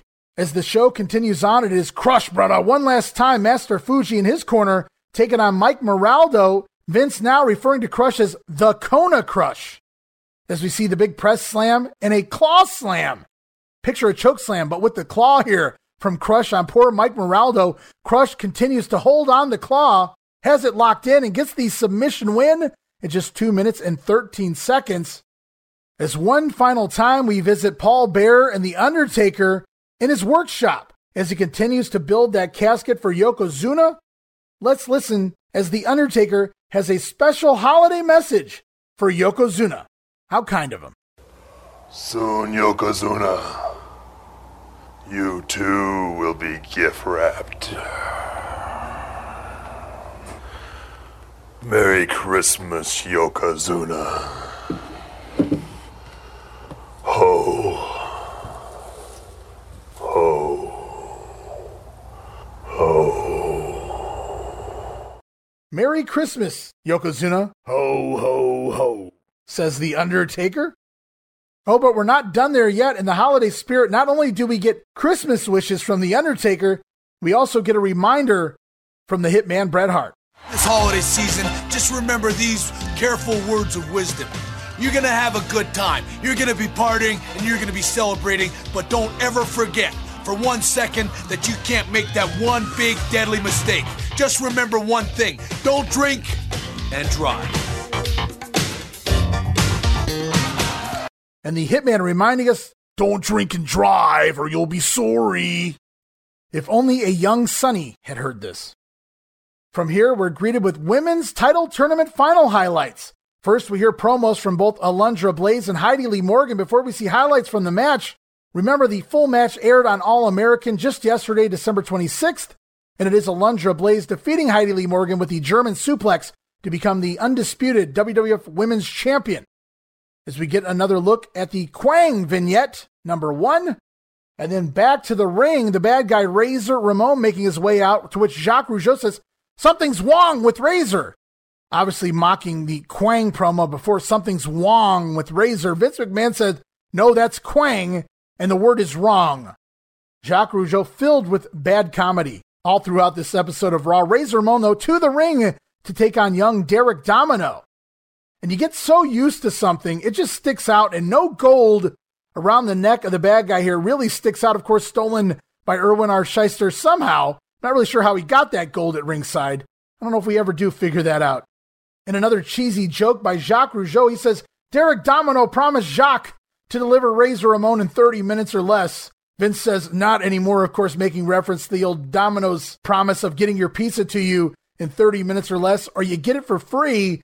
Then, of course, what eventually happened there was a young man attempted to speed to the house in order to get it there in 30 minutes or less and wound up killing someone in the process, and thus Domino's had to drop the 30 minutes or less deal. So Jacques Rougeau making the joke, and Vince McMahon saying, not anymore, for those who aren't hip to 1990s pop culture. In the match, we see Ramon with a super fall-away slam and abdominal stretch. Take that, IRS. Razor rocking the abdominal stretch this week. And a back superplex before that's it. The Razor's Edge gets the win. 3 minutes and 52 seconds. We end the year with a Razor Ramon squash, and I ain't mad at it. In the last couple weeks especially, very busy episodes of Raw. Less quality matches and more angles and squashes. But we did get this week at least the Marty Jannetty-Johnny Polo match, which was fun and continued the upcoming angle, as I had mentioned, between the Quebecers and Jannetty and the kids. So it served two purposes here this week, but lots of little squash matches in between again this week on Raw. And next week, let's not forget the Smoking Guns taking on Bastion Booger and Bam Bam Bigelow, plus Yokozuna in a rare appearance here in the ring. Yoko going one-on-one against some poor soul in a squash match.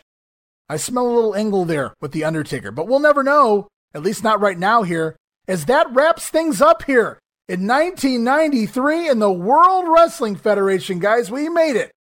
12 months of Raw Superstars Wrestling Challenge, to a lesser extent, All-American Mania Spotlight up in Canada on TSN, exclusive matches internationally. We covered so much over these last 12 months, including tons of pay-per-views. The debut of King of the Ring as a pay-per-view. Of course, the Big Four, Royal Rumble, WrestleMania 9, SummerSlam, the Survivor Series. We even did a couple of European Rampage Tour shows with a really great match between Bret Hart and Bam Bam Bigelow there. We've seen so much from beginning to end. We're going to talk all about that when we return, remember, in 2 weeks' time. Taking the week off next week to prepare for 1987 in the WWF. But next week, we're going to talk about the fallout here of 1993. We're going to look at how the roster ends here in 93 versus how it started. Who's left? Not very many guys. You'd be surprised. Plus, I'll be giving away, say, a half dozen end-of-the-year awards here for 1993. But for all intents and purposes, we wrap things up. All the news and notes over and done with. All of our TV reviews also behind us. It's been a very long ride, and I want to especially thank everyone who stuck with me from August forward as I had to run solo here through the Grenade, including doing two massive watch-alongs, all by my lonesome. I was very worried about how they would turn out, but it was a fun time. As we conclude things here in 1993 in the World Wrestling Federation, 1987 right around the corner. Promotional consideration paid for by the following. Whew, and we made it, guys. Unbelievable journey through 1993 in the World Wrestling Federation. But we wrap things up today as December has come to an end. And with the end of 1993 comes a new year. And no, I promise it's not 1994 in the WWF, but rather 1987 in the World Wrestling Federation right around the corner. But before we do that, I'm going to take a 1 week well-deserved break from the show. In all actuality, I'm not taking a break at all. I'm prepping things for the 1987 WWF project. I'll also be spending some of the time adding some new footage to our YouTube account over at youtube.com/WrestlingGrenade. And again, you guys can go over to YouTube, click that subscribe button, and you'll never miss a thing. Still lots more to come here from 1993 in the WWF on our YouTube account. Also, the rest of the USWA versus WWF war, and soon, lots of 1987 WWF footage headed to our YouTube account, plus some other random goodies from the Territory era. So be sure to subscribe to our YouTube right now. That's youtube.com/wrestlinggrenade. And another quick reminder, we have upgraded our all-access tier over to our Patreon account, patreon.com/WrestleCopia, the $5 all-access tier. It already got you my insanely detailed show notes, early access to several of our shows, unedited versions of TR Shocks the World, the Patreon exclusive watch-along series, and now I went back and remastered some of the early episodes of the Wrestling Memory Grenade. Not only do you get a better audio quality version of some of our very first shows, but you'll also hear new content that was initially edited out of the show. So some really fun stuff there, and you get all of that for a simple $5. And there's no contract, guys, no full-time subscription. You can cancel anytime. Give it a month, check it out, see what you think. I think you guys are going to like all of the content provided here at WrestleCopia over at our patreon.com/WrestleCopia Patreon account. And yes, over a dozen tiers in all. If you can't do $5 right now, we have tiers as low as a $1 tier here to help show your support towards the WrestleCopia brand and the Wrestling Memory Grenade. And another reminder to follow us on Twitter at Wrestling Grenade. That's at RASSLIN Grenade, home of the free prize giveaway. Also follow and like us on Facebook. All you have to do is follow us on Twitter and or Facebook for your chance to enter each and every future free prize giveaway, including the current free prize giveaway of 4 wrestling magazines from 4 separate decades, 1952, 1966, 1974, and 1984. 4 magazines. If you guys are curious what magazines those are, you can go right now to our social media pages where we have posted pictures and information on those magazines. And all you have to do is follow us. Be a follower of the Grenade for your chance to win. Those social media accounts, once again, follow us on Twitter at Wrestling Grenade and follow us and like us on Facebook, facebook.com/Wrestling Grenade. With all of that out of the way, let's talk about the future of the Wrestling Memory Grenade here. As I have already mentioned, I'm going to take a week off from posting a show, so there will be no show next week. However, we will be back the following week with a brand new show. It's Ask Me Anything, guys. You can do that right now. You can ask me anything. Ask me anything about the wrestling business, the history of professional wrestling, my thoughts, my opinions. If you have any personal questions, business questions, you want to talk old TV shows, hey, I'm here, I'm open. Ask me anything. It doesn't even have to be wrestling related. And all you have to do in order to do that is DM me on Twitter at Wrestling Grenade or send me an email, WrestleCopia. That's WrestleCopia at gmail.com. Send in your questions. And I've already got some interesting questions coming in. And I'll answer them right here on the Wrestling Memory Grenade in 2 weeks' time. Ask me anything, guys. So next week, we're taking a brief break, 1 week off. It's my spring break. I'm giving it to myself. Though once again, not a break at all. I'm going to be doing a lot of things behind the scenes here. The following week, it's Ask Me Anything. It's all about you guys, the fans, as I attempt to answer each and every one of your questions. And then in 3 weeks, we will kick things off with 1987 and the World Wrestling Federation. Andre the Giant returns from Hollywood with a new attitude. Plus, we talk the injuries to Mr. Wonderful Paul Orndorff, the Dynamite Kid, Honky Tonk Man going heel, Jake the Snake Roberts turning babyface, plus the epic feuds of the time, Roddy Piper versus Adrian Adonis, Randy Savage and Ricky the Dragon Steamboat, and WrestleMania 3 just right around the corner. We're going to talk about all of that and so much more as we set the stage. In just 3 weeks, we talk about all of the fallout from 1986 in the WWF and everything to come in 1987. It's going to be a blast, and I ask you guys to stick with me.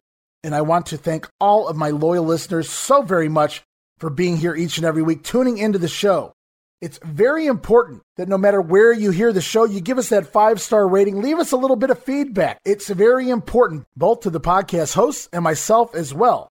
So a little 5-star rating goes a long way, guys. And be sure to follow us on wherever you listen to the show, be it WrestleCopia.com or your favorite podcast streaming app, Apple, Spotify, Google Pod, wherever you listen to the show. Be sure to follow the Wrestling Memory Grenade so you know when we're back up and running here in 2 weeks' time. In the meantime, this makes a great time to go back, listen to some of our other shows, or spend your time catching up on TR Shocks the World. Hey, we just recently posted the lost episode of Tom Robinson shocking the world back in December of 2021. Also, we've recently added some new episodes of Monday Warfare, The Battles Within, as Scott Hall has now debuted in World Championship Wrestling, the NWO, right around the corner. And this also makes a perfect time to go and check out that Patreon account, patreon.com/WrestleCopia, $5 all access tier. You want to hear something new? Head on over there. Tons of watch-along exclusives from Coliseum Video to WWF and WCW pay-per-views. We even did the March to WrestleMania 9 USA special. So much going on over there at our Patreon account. But I want to thank you again from the bottom of my heart. And I'll see you guys back here again in just 2 weeks' time. Ask me anything, guys. Go over, drop an email, WrestleCopia@gmail.com. DM me on Twitter at Wrestling Grenade. But for now, this is Ray Russell saying from pillar to post and coast to coast. You pull the pin, and we'll pick up the pieces right here on the Wrestling Memory Grenade. I'll see you in 2 weeks. Don't miss it. Be there.